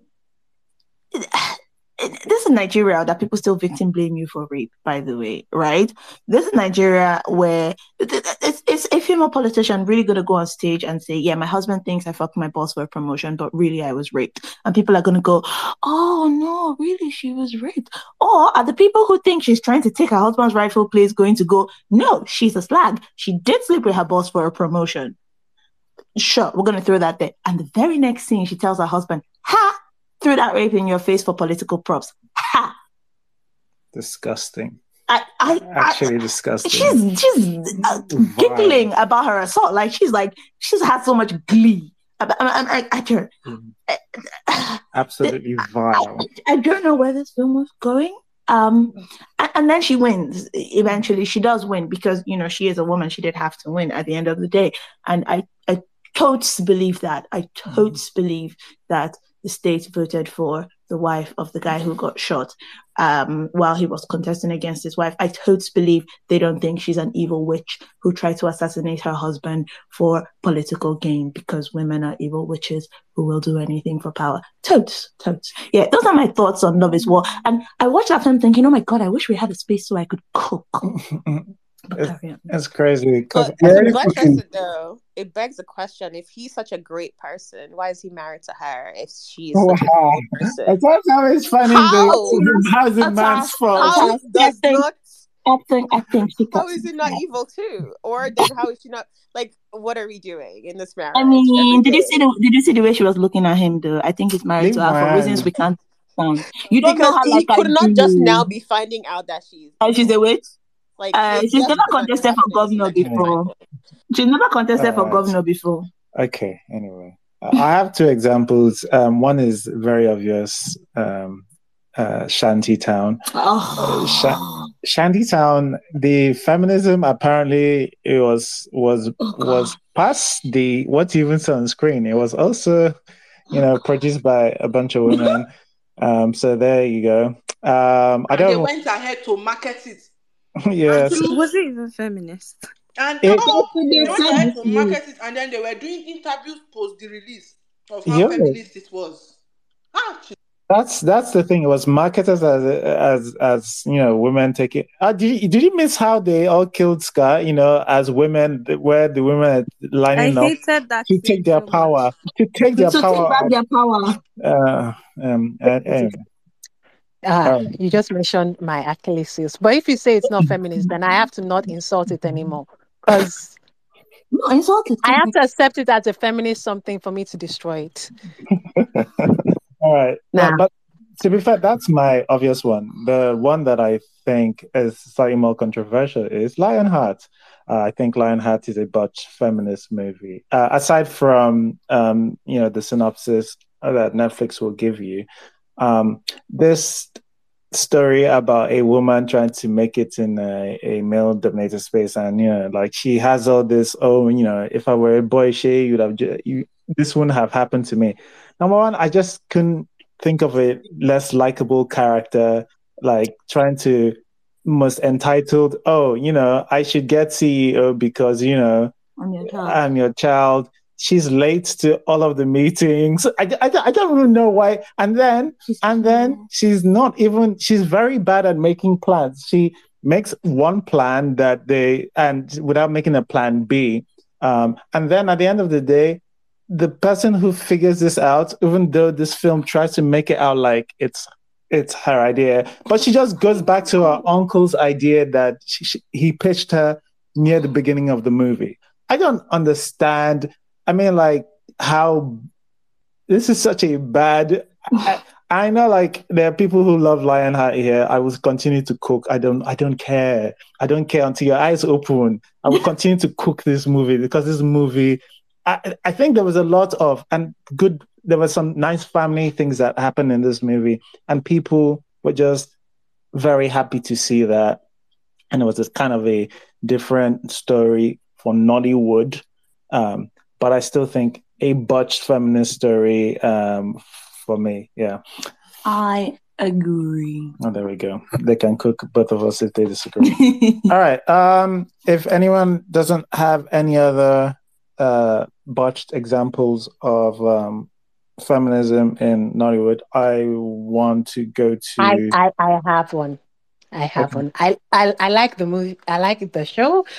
But I have one, King of Boys. Not the movie, but the.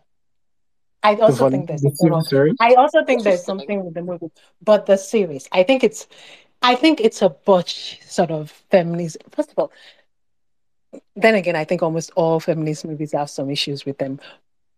But I think it is because in the series we were promised and we were told the story of Eniola trying to get redemption.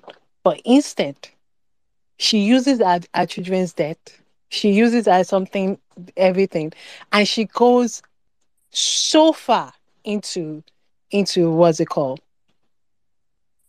Into being just a horrible, horrible person, and we just lose like whatever sense of empathy or something that you can give to this character.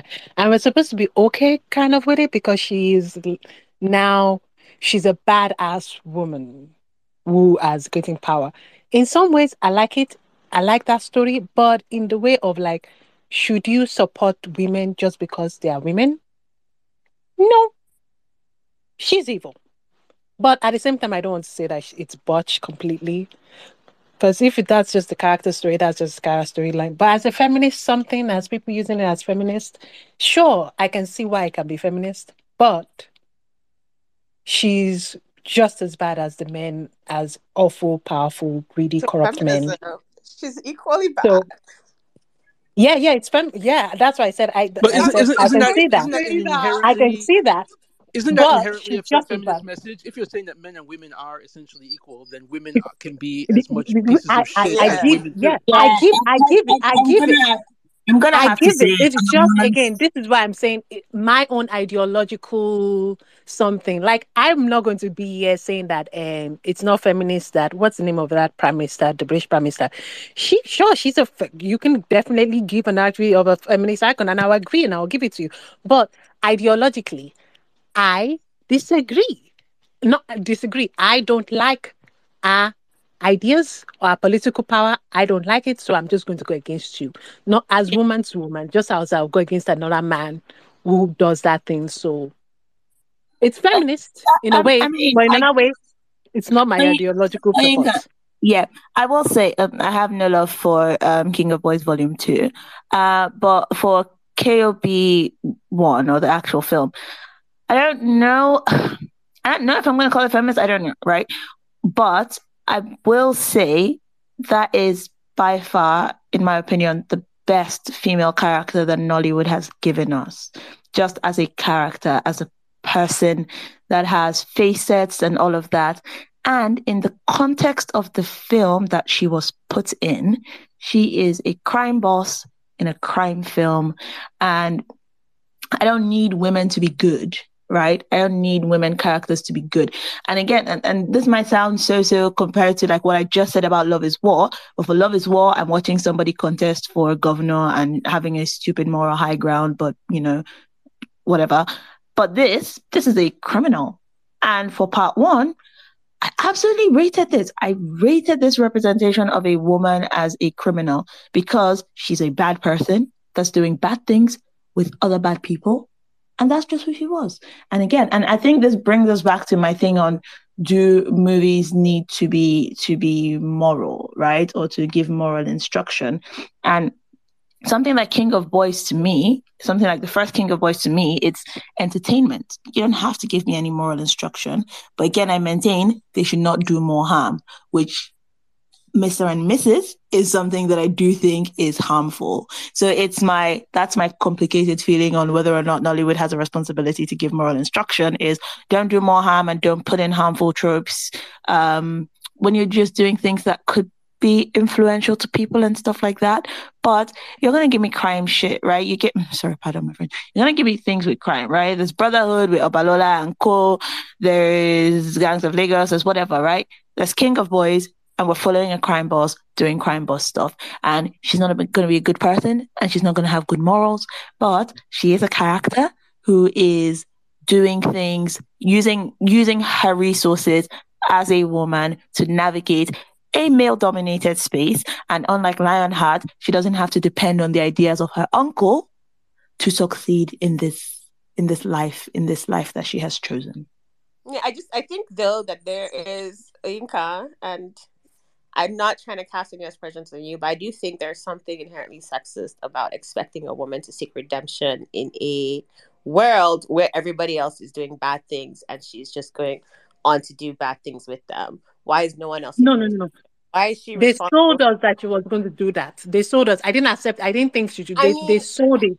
That's so why I redemption was like, in her why? case though wasn't, oh my god, my kids are dead, I'm going to do good things. Redemption in her case was taking her power and her throne back. She redeemed herself by getting her power back.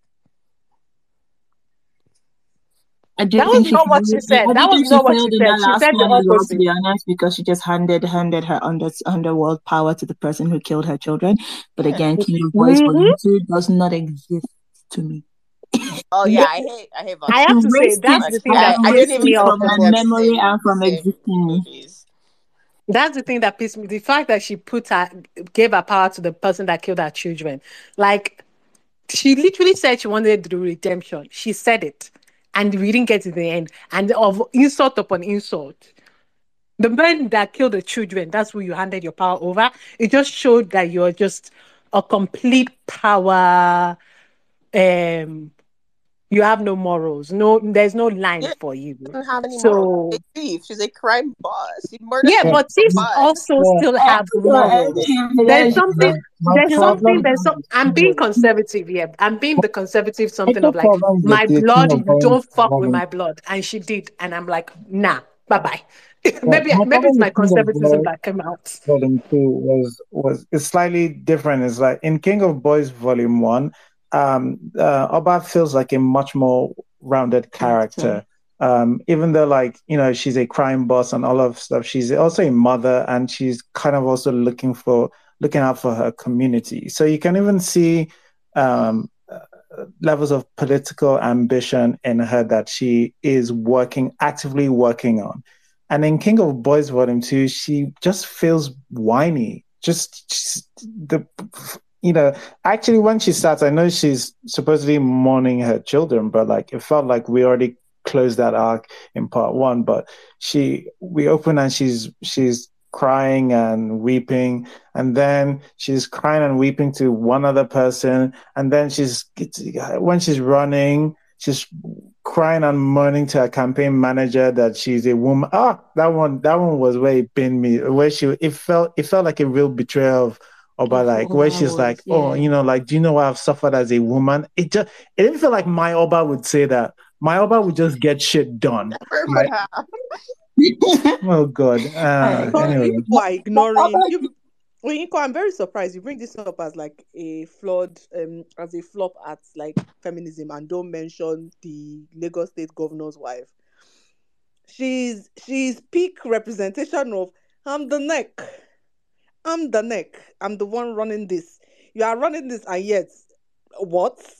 You're running this, and your mother-in-law will tell you to kneel down. You will kneel down. It's No, but like she was running it. She was running it. Yes, but it's a representation of not having any actual power. Yes, it's a power. proper. There's What? that's it. Yes, That's the but she doesn't have any actual because power, not even though because she she's a was woman, given, but she because was she's poor. She comes from a poor background. Again, there's a difference here. she She's was not because doing she's work and giving a lot and giving her, doing her background control and running things at the background. And at the end of the day, she didn't have any actual power. She could still get kicked out. yes. Could still Remember, get it's put a down. mother-in-law that has power. The reason why is because of our Yeah. poor background. It's a classism thing. It's not a feminism thing. I don't. Yeah, Me, I It's just the true. wanted fact to that she point out doesn't actually have character for power. you people to talk about, though. So Yeah. You're right. You're right. It still points to my idea of what I've been saying about like one of my biggest issue with feminism speaking is that the type of feminism that gets popular and gets all the hair something is the feminism that always seems to help middle to upper class women, not necessarily the feminism that seems to help poor women. True. Because that's one thing, and it's still reflected. It's always reflected, and that's why some of this, I think, these movies have like reasons to. They reflect our society in very many different ways. We may not like the feminism ideologically, but it's reflecting the truth about our society. Sorry, my father is calling. I have to go. Okay.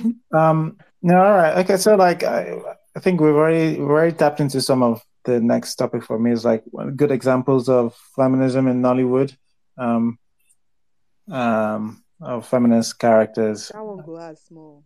Wedding party. No, like even me now, I'm like, huh. Mine's King of Boys Volume, King of Boys Yeah, Volume. Oba, I guess is pretty good, but Yeah. let me think. Oh God, this is hard. Bring up That's the voice. Where's our list? No, from this year, forget about Not this it. year. Last. You know, Yeah. I'm going to go to my old favorites. And you know Uh-huh. me, Angela, that's my babe for Oh, life. like family. That's my babe. Okay. So Okay. I'm gonna go with her. Okay. Did you love Wicked Women? I mean, like it's funny how like writing It's actually interesting how like writing anti-heroes, female anti-heroes is the best way to give like a well-rounded Yeah. female lead. That's kind of sad. I know, but It like is, but I every time think they really struggle with writing like a straight and normal narrow woman, woman without Without throwing making her in feel like cardboard. virtuous woman, yes, without making her a virtuous woman. And then they struggle with writing a not good woman without giving her a comeuppance, right? Yeah. Or sins, or and I forcing her think to that's why I like sin. Angela. I mean, she dies, but it doesn't really feel like Like a a comeuppance. It just feels comeuppance. like a Yeah, natural it just feels consequence like of the lifestyle she chose, yeah, exactly. right? And so even with Oba, when her whole family dies, it still doesn't feel like Yeah. they're punishing her for Comeuppance, being a yeah. woman. It's because It's the you're a game is the crime game. It's boss. collateral And Yeah. that's the thing damage. that happens. Yes, And it's yeah, collateral so damage. but in other movies, I'm trying to think of it just a normal person who does normal person things, who then isn't like who doesn't conform, who doesn't get punished, sort of for not conforming. And I can't think of a single one. You know who should have been all right, but like obviously was played by Nancy Isime her character in Obaram, because that was a character again who had like who wasn't she had an edge. um I'm but sorry, I yes, can't. Yeah, but she was awful because she didn't want her baby, and I'm sorry. I'm yeah, just her dad screaming went and because got the baby back from the orphanage and beat the Mr. shit C out of her. said it would have been great, but she was played by. yep, that's that's how I feel still. Oh my god, failed feminist films, Blood Sisters. Oh my god, Olotu Yusuf, Olotu, I yeah. was just thinking Blood Sisters because that was horrendous, man.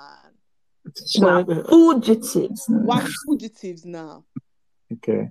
So so nobody has any idea of any other good ones. I'm just going through I Nollywood think films trying to find. didn't the article have a call? You guys Pretty, didn't mention Dry. Nobody talked about Dry here. Ew. People have forgotten I what haven't Dry seen was Dry. about. no, I haven't. Yeah, I Dry haven't was. watched Dry. I couldn't find it anywhere. Yeah, I couldn't find Dry to do a rewatch, but Dry was. I remember watching Dry, and I remember strongly disliking it. Strongly disliking it. I don't know whether that was because of. I think it It came felt across like to me back poverty then. porn. Poverty porn is exactly what I was going to use. And I think I think it had a severe-ish complex to it. And I think that's why I disliked it towards the end. I thought it was, telling an important story.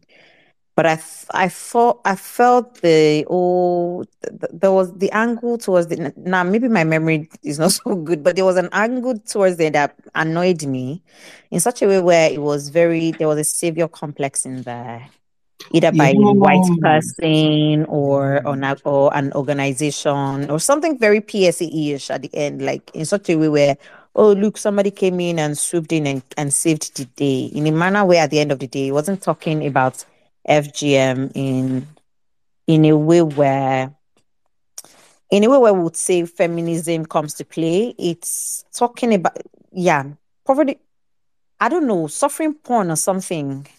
Yeah, it was like trauma porn.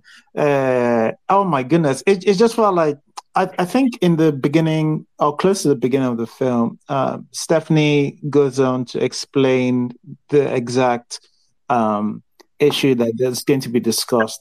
And honestly, that explanation alone would have done it, right? It's Yeah. it's very horrible and grotesque how it comes across, which is good, I guess. But the movie just goes on to just we have this girl who is just like suffers it, and she's just like, oh, how disgusting and gross is she? Oh, she's isn't she gross? Because it's just like, all right, okay, I get it. Can we do something else? Like, are we gonna write a character? She didn't write. She wasn't a character. She was just the thing with the thing that they were That we're going to all be supposed talking to about. look at with shock There is there is a and film that reminds me of Dry that I also feel like it has a feminist theme, even though it's not at the forefront, but I think it's strong. It's Tune Kalani's Mami.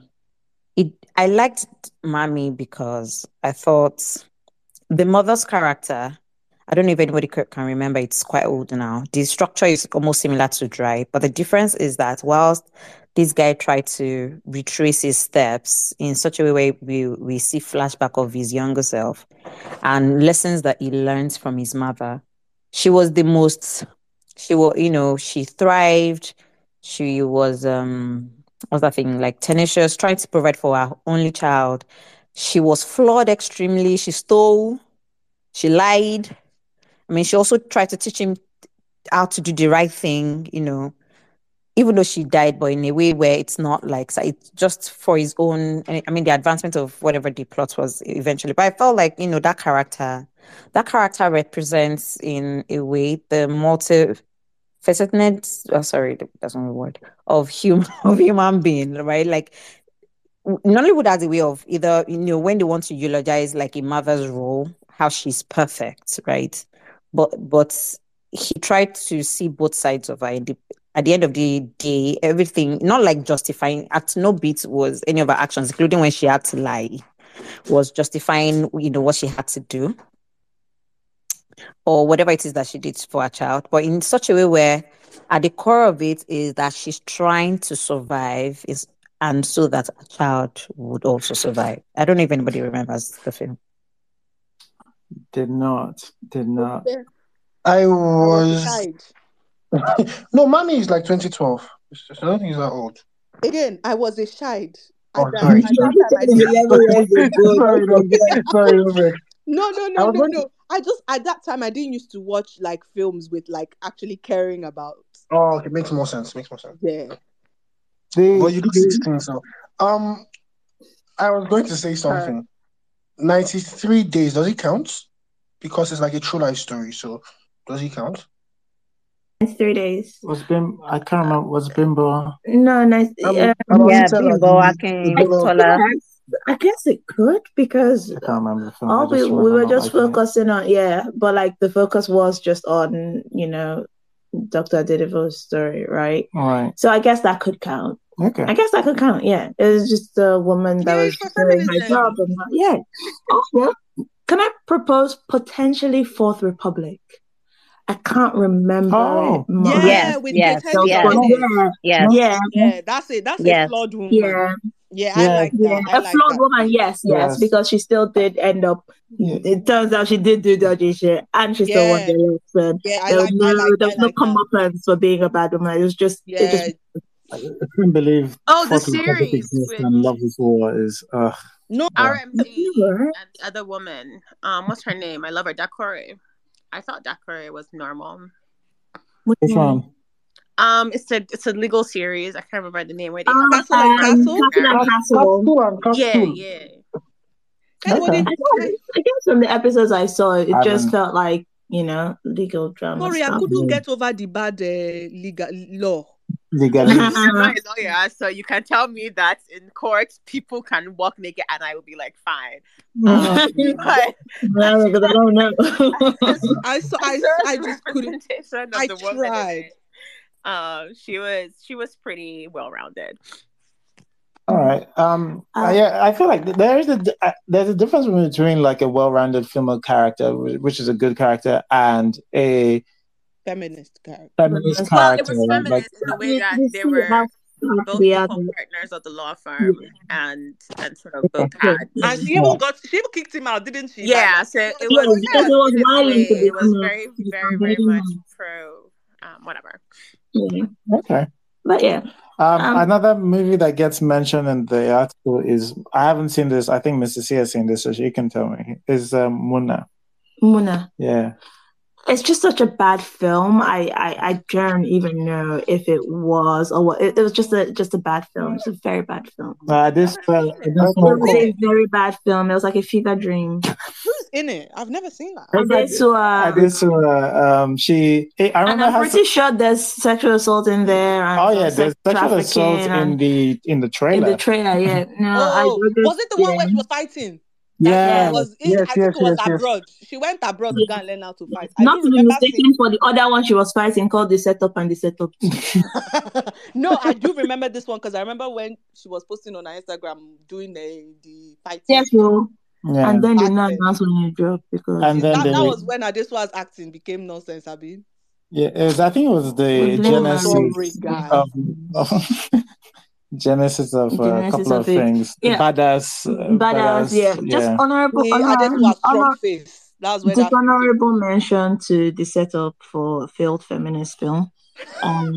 Another dishonorable mention to Giacomo because while it was prep, I'm I did pleased to announce I enjoy. never watched the Giacomo. I mean, I feel like I would recommend it to you. I feel like you can take it.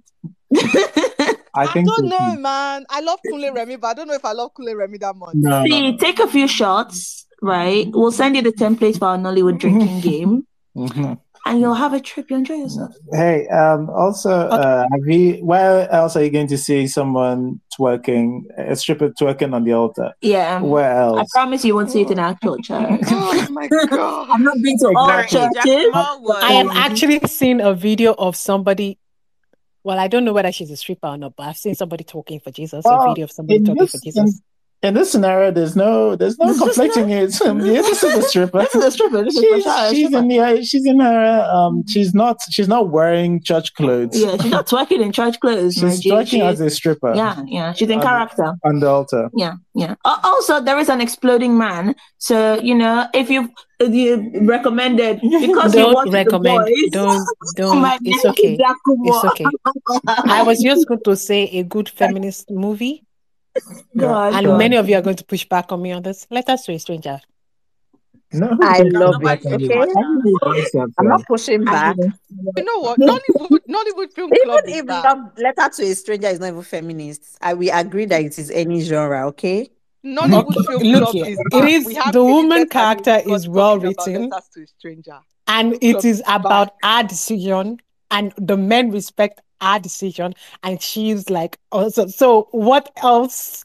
Eh, The thing about like feminist movies is movies that explicitly what's it called, promote themselves as feminists will always in some way fall short because feminism is very different and very, very different for very different something. And there's always something to criticize. So Letters to a Stranger is a good feminist movie because it actually it centers the woman. I will say And though, it's the women in nice. that film are very well written. Yes, the Exactly. women. Yes. I will say that they're very well written, Victor and especially Agawa. because they're on screen the most of the time. Victor And it's Agawa did a fun. great job. Yeah, It's fun. So why not Victor Letters to Agawa a did Stranger? Victor Gawa did a great job because one thing I like about the characters is okay, let me take it back. Nollywood writers, no offense to everybody, again, not generalizing, Emma Binu, is that the thing I've noticed is that in a bid to write something like Oyinkan mentioned, something feminist in quote, they tend to get to be very much on the nose, and then it's almost like the way Americans write. So that, again, not offense to all Americans, people come together like, oh, we want to write feminist, and then they write bad dialogue because those dialogue is like, we are women, we want empowerment in such a way where even you as a feminist, you're rolling your eyes, and I think where Letters to a Stranger excelled is unlike films like sorry, I'm about to mention another name. It's okay. Where in every second, I'm a woman, I'm this, I'm 30, I'm this, I'm that, I'm expected that, I'm this, I'm 30. Letters to a Stranger didn't do that. Letters to a Stranger had these women with real lives, with jobs. I mean, at least we knew that one of them had jobs. One was a full housewife. Again, there was no conversation explaining their life choices, right? There was nothing around that, just more like Genevieve's, that's Jemima's character. She's dealing with her boyfriend.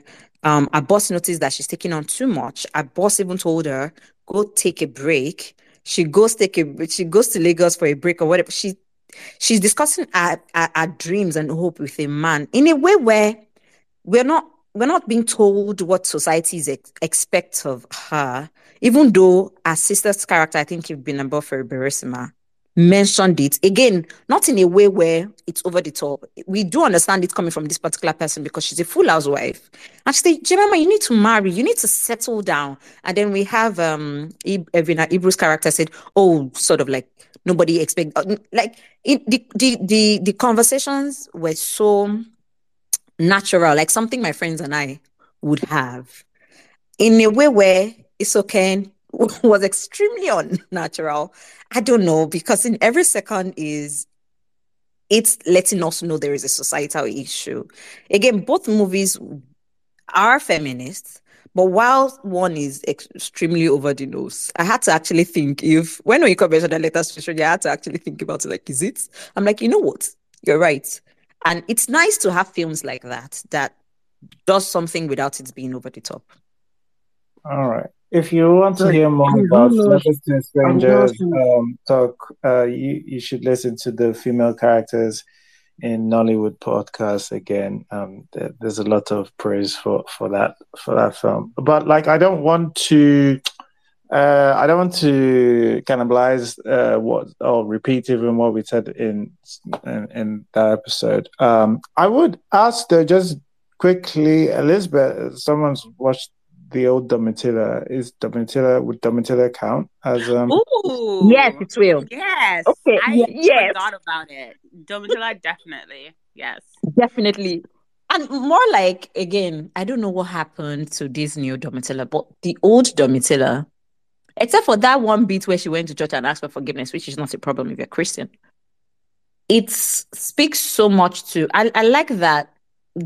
At the crux of it is, because she's prostitute does not mean she deserves less. That is the entire theme of Domitilla. She was suspected because, and people just goes, oh yes, she killed this man because she's a prostitute. And at the heart of it is, people. She came out on top. Of course, she won the case, and I think he's really strong. He didn't do a lot of "don't be a prostitute," and next time if you're a prostitute you die. They did put comeuppance for a prostitute dying, but it's a 96 film. But at the end of the day, it's like, she's prostituted, she's human, she's entitled to good representation from the lawyer, she's entitled to live in peace like every other person, without people like, oh yeah, she's prostitute, then she must be a killer. It's a good one. all right, nice. Is Okay. it Domitilla sequel? Like we don't speak of Did we that. watch it in film club? We don't speak of that. It's going to drop soon, and we will not. It's not out yet. Oh God. It Okay. It came out in it It came cinema, out was in in right? Nigerian cinemas, cinemas. but it's not on streaming yet. Gotcha. All right. Okay. We can. I think I did. I interrupt Wayne's rant? Was there something you wanted to say before we go into Yes. general? So all these films, Domitilla and the other film, where can I? I've never seen. I'm like 16. I've never seen these films. I checked the other film. It was 2007. So I was quite young then. Are they on YouTube? Is there? Yes, They Does are anyone letters know? they to are on letters to YouTube, a yes, stranger is on both. YouTube, but it's in like 10 parts or something. Like it's Yes, I short. saw Don't that worry, one. Is there you'll like watch a it, you'll be version that fine. I can watch normally without the 10 parts? By there, it's not there. You'll be fine. You'll be fine. You will just be Okay. moving smooth. Okay. No, Alan, no, thank you. Domitilla is also on YouTube. I did Yeah, watch but it it's again. 1996. Can I watch it? You I have can watch it. You okay. I can. have problems watching movies with like terrible editing and effects. Trust me. So, Once you That start one sounds watching like it, a you problem. once you start watching it, once you start watching it, because of the story, I bet, sir, you Abaya. forget it. okay, thanks. All right. I'm sorry, that sounded mean, but like there's certain things you just have to accept with like old Nollywood and just like grin and bear it. No, it's fine. It's fine. It's fine. All right. Also, the women of NFC take Letters to a Stranger very seriously. You love it. All right. Okay. Let's do a quick summaries of. I guess rounding up. What are you guys hopeful for feminism in Nollywood? Is there a light at the end of this very dark tunnel? I would say, at least maybe Jade and Kemi doing some streaming movies. Maybe there might be light somewhere. But this is how we're rounding up. All right. Okay. Sorry, I just want to on that. I haven't seen Jade write a female Thank you. I character. was gonna say that too. Like maybe the closest she's done is like the Sugar Sisters because they were Yeah. chasing like a bag, literally, Yeah. not a man. But I haven't seen, because Brotherhood, Gangs of Lagos, the women in there were just. Remember, we had a running joke even when there were Yeah. like three kids chasing their No. dreams, and we're like, Yeah. the babe had a dream. Yeah. No. So maybe Kemi, maybe if she doesn't go the route of Cobb 2, if she can, or unless King of Boys 1 was lightning in a bottle. But I'm not holding out for Jade. No, because the Mildred. reason why I said this, because whilst I believe someone like Kemi, that's like it's part of her blood, it's part of her DNA. It's kind of how Jordan Peele wants to really like write films with black leads. I think Kemi's wants to tell stories where where women are like empowered and all of that. I think Jade is just generally a better writer and will incidentally write a female lead, and I'm hoping she's going to. Yes, you guys are right. I don't think I wouldn't say Shaka is a great feminist. A feminist representation, but I think she's very much capable of doing it. If she chooses to go that way, which just feels like eventually she will. All right, Vanessa. Yeah, I'm scared for the future, and this isn't a. I'm sorry, I don't know how to be as optimistic as you guys are. There was a time when we used to say, "Oh, if women wrote women lies." I mean, a woman wrote "Come Online." What's the name of that film? I'm sorry, all I can know is the marketing tagline. Come on, Hey you. Hey Hey you. you, Hey hey you, the you. name of the film. Yeah, hey you. A woman wrote Hey You. That's all I have to say. A woman wrote and directed Hey You, Abby. So I'm terrified because if men in Nollywood cannot write women, and women in Nollywood cannot write women, who can write women? Shepe Angeli, is it Angeli that will come from upstairs, from the heavens, and come and write women for Nollywood? Because at this point, I don't know, man. Oh, well, I guess we saw a film like a few weeks ago. I guess Over the Bridge has a pretty good female character, but I don't know if I would call it feminist, which is the thing, right? I don't know. I really don't know. I don't know. A lot of women in Nigeria are still unlearning a lot of internalized misogyny, and I guess that's very apparent in how um, women are written and portrayed in Nollywood. We're still doing the work. And I don't know if the people who are making films in Nollywood are doing the work to decenter men in women's stories, to write women who are multifaceted as women really are, to write women who are wholly human and not just cardboard papers or plot devices to help move along a man's story. I don't know. I'm not as hopeful as you guys are. I guess what we see is what we will get.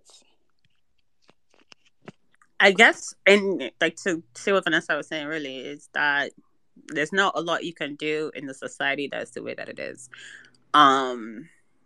You can't draw from an empty well, and we are very much have an empty well, and people drawing from it, I think, are doing phenomenal things because they are up against multiple things there as they try to write these stories, which is, first of all, they are trying to tell the stories that do exist, and the stories that do exist, unfortunately, are largely misogynist. Like, let's look at how this week has gone, and the woman who just like has been crying on the internet because she's homeless and her husband has taken over, everything like that. These are the stories that exist. It's so it's hard to then expect writers to tell those stories or not tell those stories and instead try and sell us fan fiction. And if they were to tell sort of like a overtly feminist story, it would very much be fiction in the Nigerian landscape of things. And then that also raises the question, the audience. They're still trying to sell movies. And I know how the Nigerian audience will react to a rah feminist movie, it wouldn't be pretty. It probably wouldn't even get shown in cinemas. First of all, like let's start there. It's crazy because like the audience is basically women. And it's not, and it's the kind of women I don't know, but I feel like a lot of the audiences are women, and Kema Adetipa has done it. I don't see why. I really don't see why it can't be done. But I definitely share your pessimism. Well, on the flip side, let's look at, for example, The Other Woman, that movie that was advertised, that came earlier. Yeah, Sharon Moja. Did it do well? The Modern Woman. Woman. I don't think it did. Did it come out? The Other Woman, that Sharon Moja, that movie about a happy marriage that gets destroyed when the wife starts hanging with a coven of poisonous feminists. Did it come out? Did that film come out? It did come out. Oh, it did? Yes. Oh, I'm so glad. Yes, I'm so glad that it came out and I heard nothing. Yeah. So, I did not, yeah. Yeah. All right. Wayne's rants, do you want to... Yeah, my hand has been up since. Okay, I want to share in Mr. C's optimism, but I don't think we will see it how we think we will see it. I don't think we'll ever see something overtly feminist, because like I said, I think our society in Nigeria is very inherently misogynistic. And so a film that is overtly feminist will hit the audience like a slap, right? And I think what we'll see more is, and what I hope for more is more women stories, right? Like we've said, women are human beings. They're not story plots.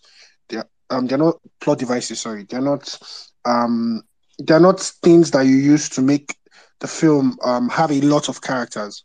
Right, they exist, and so what I hope, especially for the women characters, is because I don't think I will be able to write female characters as well.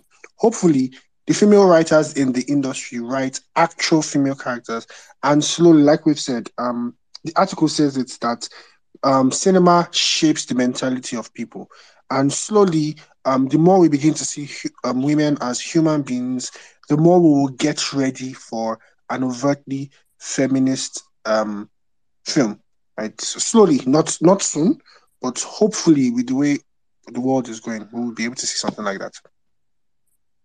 And the idea of slowly is kind of why I'm not optimistic, because look at where we are now and how slowly we have been trying to introduce this idea, where 10 years ago, when his wives on strike, 2016, we are still selling the idea that the acceptable form of protest is either the kitchen or in the bedroom.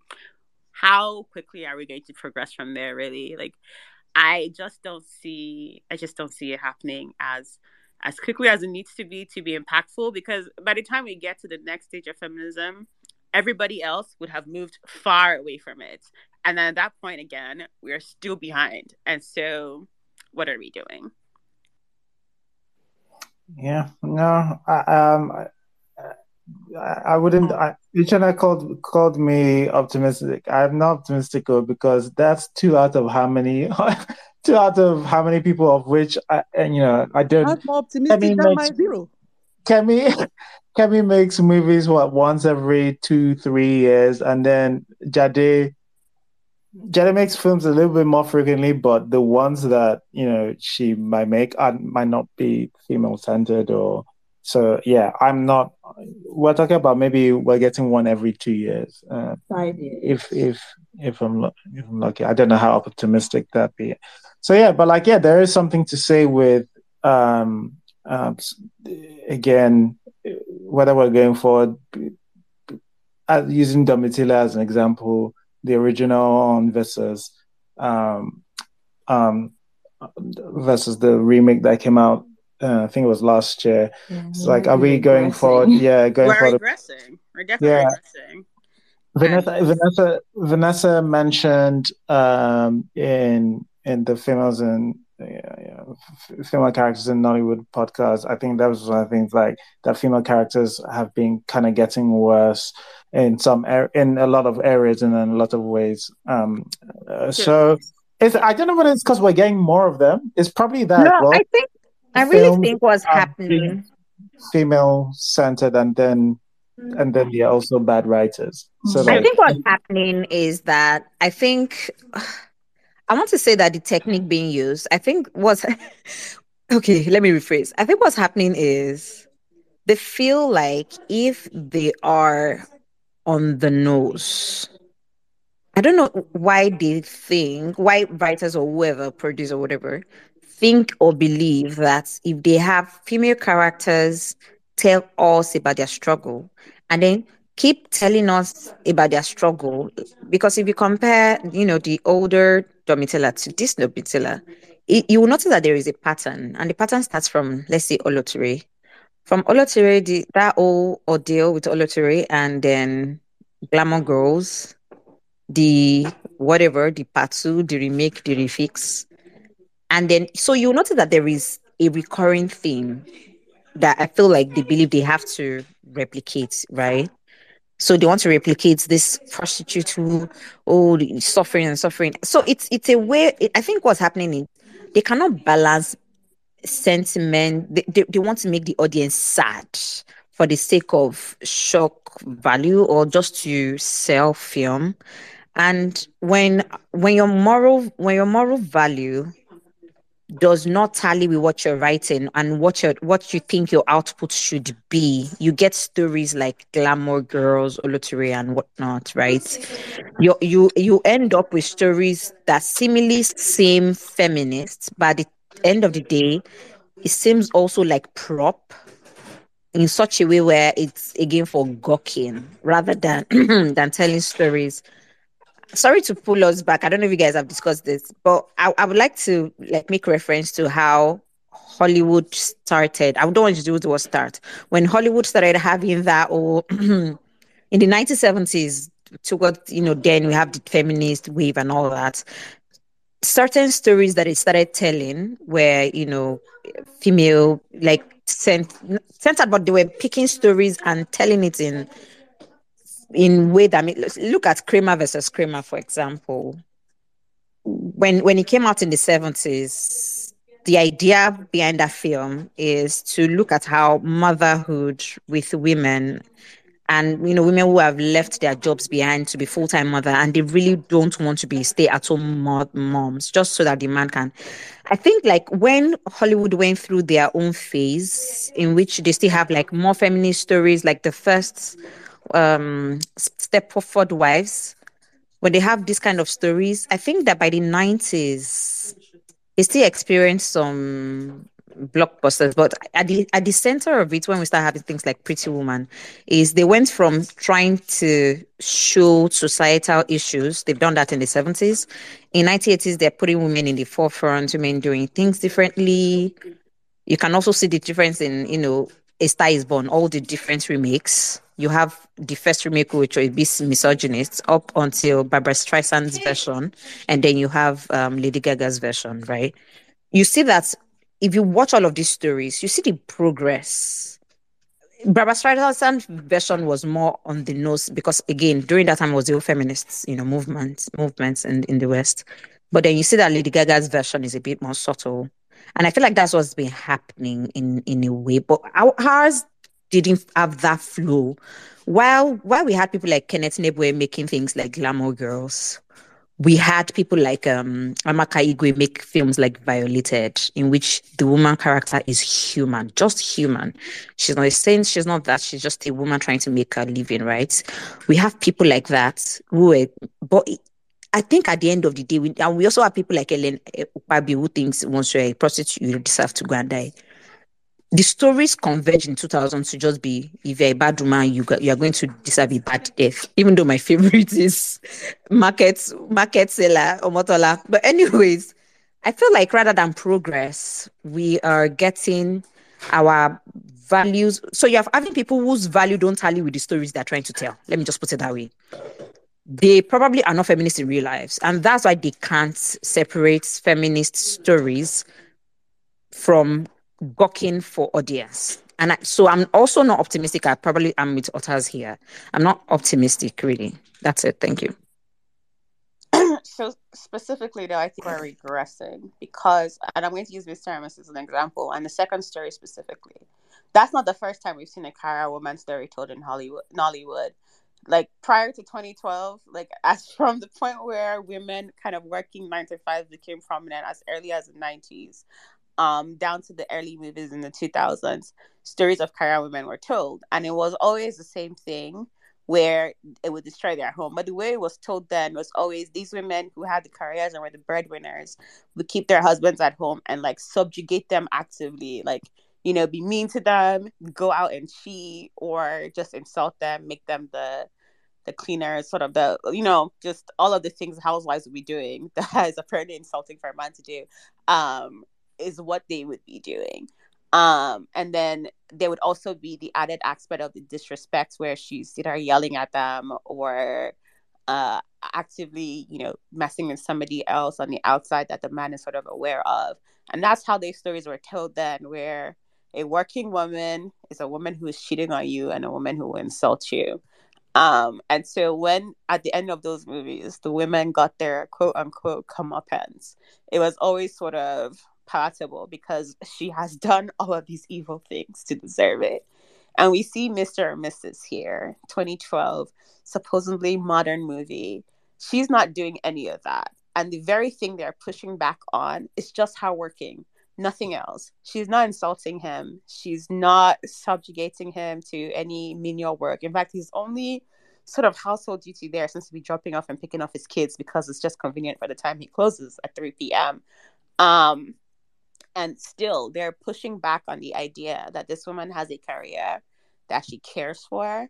And so when he cheats with his house help, who is possibly underage, it's sort of deserved. Like, why? How? Like, that is for me just like a straight decline from where we're starting from. And if that's how we're going, I don't see the stairs we're going to climb up anywhere. I just don't. Otas, I'm so sorry. I know we are rounding up and I'm not supposed to talk. I just wanted to say, because I just watched Mr. and Mrs., that I think we may be misunderstanding a bit about the story, the part B of the story. First of all, the film tried to paint the woman as subjugating her husband. There was a scene where when she left with Incest's character, and he came out, and then she tells her husband to go in. Come on, that's not a real thing. Like, let's be serious. Like, no, why can you not tell your partner to go get your phone? No, Talk to your friend for a second. wait, Like, no, in no, no. comparison to yelling at your husband and making him cook and clean and telling him he can't go out, and if he doesn't have any, like, we've seen those movies where the women who work are actively antagonistic. So I don't think there's any comparison to be made there that she told her to go pick up her phone. That's a regression. It wasn't the fact that she told him. It was the fact that it was a conversation she had with Incest's character. I was even talking. It wasn't the thing she did. Yeah, I remember the conversation. I also think that, like, I think what the movie wanted to do there was actually the thing that was the humiliating thing was that he was just a house husband. I think that's what But the movie. He had a job. He had a job. He wasn't a house husband. I know. I'm saying the movie is going. Look at what you can become if the woman is the breadwinner. You'd be the person doing taking care of the children and doing the this and the doing that. And that's the problem with this movie, because we've seen actual representations of that before. And I can't think of one right now, but I know the movie I'm thinking about where this woman who is the breadwinner is actually subjugating her husband. Like, even you as a feminist, you're like, your own is too much. Why are you doing that? And remember Ernest to be washing somebody's pants. Yeah, exactly. Like, where they're washing their underwear, not that because they can't hire maids, but because they have decided that they're the breadwinner, so the men have to do these things. And we've seen those movies throughout time happen. And when it's justified that they're bad people for having a job, even you as the audience, you're sort of like, that's clearly a terrible person. But Mr. and Mrs. is selling this idea. She's not a bad person. She doesn't do any, like, she asked him to, hey, I left my phone. Can you help me go get it while I talk to my friend for a second? And then Inse is like, why are you treating him like that? And I'm like, why are you treating him like what? Like, what did she do? what is the issue that we're having a problem with right now? Like, I cannot ask my husband or my partner to please help me go look for a phone that I may have left inside so I can talk to my friend for a minute. I don't know whether the actor didn't want to come across too harsh, but I certainly feel like it was written that way, that she thought a little lower of his.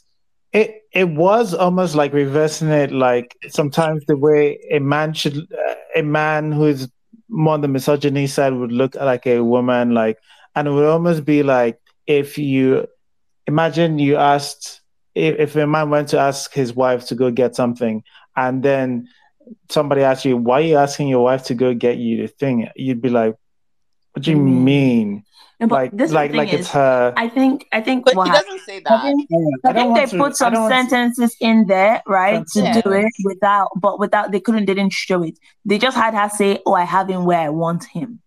A couple times. That's fair. I do hear that. Remember that part, but that just seemed forced into the story, not an actual part of the story. It Because did what we seem do forced into see the story. is that she comes home, she asks about the kids' well-being. She's not even expecting him to know. She's expecting the person she hired to know.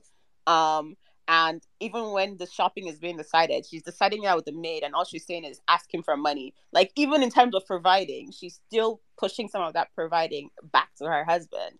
And so that feels like a big decline from how the story started being told to how they're being told, like, as far as that movie goes. Yeah, I think that film wouldn't be, if you were making Mr. and Mrs. today, you wouldn't make that though. I think the industry has grown a bit, so I wouldn't say we're completely going back. We're going backwards. I think. I remember nobody, nothing again. It's okay. I'm tired of all of you guys. I haven't said anything yet. It's so sad. It's very sad, Okay. honestly. No, as in I'm saying my kind of my friend. I'm not even talking about. I'm not talking about Mr. and Mrs. I just remembered there was this movie that Rukadi did. I'm sorry. I can't. I can't do it anymore. Can't do it anymore. This was supposed to be a quick, hey, what do you think about this? This was supposed to be a, hey, what do you think about the future of feminism in Nollywood? That was what this was supposed to be. It's lasted a little bit. Thank you, though, I know this is the subject everybody could speak on for. Hey, if you want to tweet it using Twitter, is happy to retweet. Any sentiments? If you want to do a thread, do the thread. But yeah, thanks for all coming on. I did really appreciate it. I thought this was going to be an interesting conversation, and I think it really was. And I hope it did. At least it was interesting for the speakers. We will discuss. I think the origins, Madam Koi, Lady Koi, I can't remember, something, Koi Isha next week. I was in Nigeria this month. I can't remember. I don't know. I can't remember the way it's titled. I can't remember if it's actually titled properly. I know Lady Koi. Yeah, but we're going to be discussing that. It comes out on the 31st, so that's Tuesday. Mm-hmm. We'll drop on Tuesday. We'll see how well that character is written, and we'll discuss it on Sunday. I just want to say, Netflix has done horrible marketing for this. Yeah. Well, I don't celebrate Halloween, but they should have marketed this as a Halloween film. I don't understand who was in charge of marketing this. I don't know. Should have dropped this weekend as opposed to on. Yep, or supposed to Tuesday, and they should have gone all out. They should have sent out things, gone to secondary schools, made this whole thing a thing. I don't know. Yeah, well, anyway, but maybe who knows? We'll pick up steam and favor. Let's see on Sunday. Thanks everybody for joining. We'll see you next Sunday. Bye-bye. Thanks everyone. Bye. Bye. Thanks for listening to the episode. If you enjoyed listening and would like to join live, just follow us on Twitter at Iroko Critic and join us every Sunday 6 p.m. West African time on our spaces.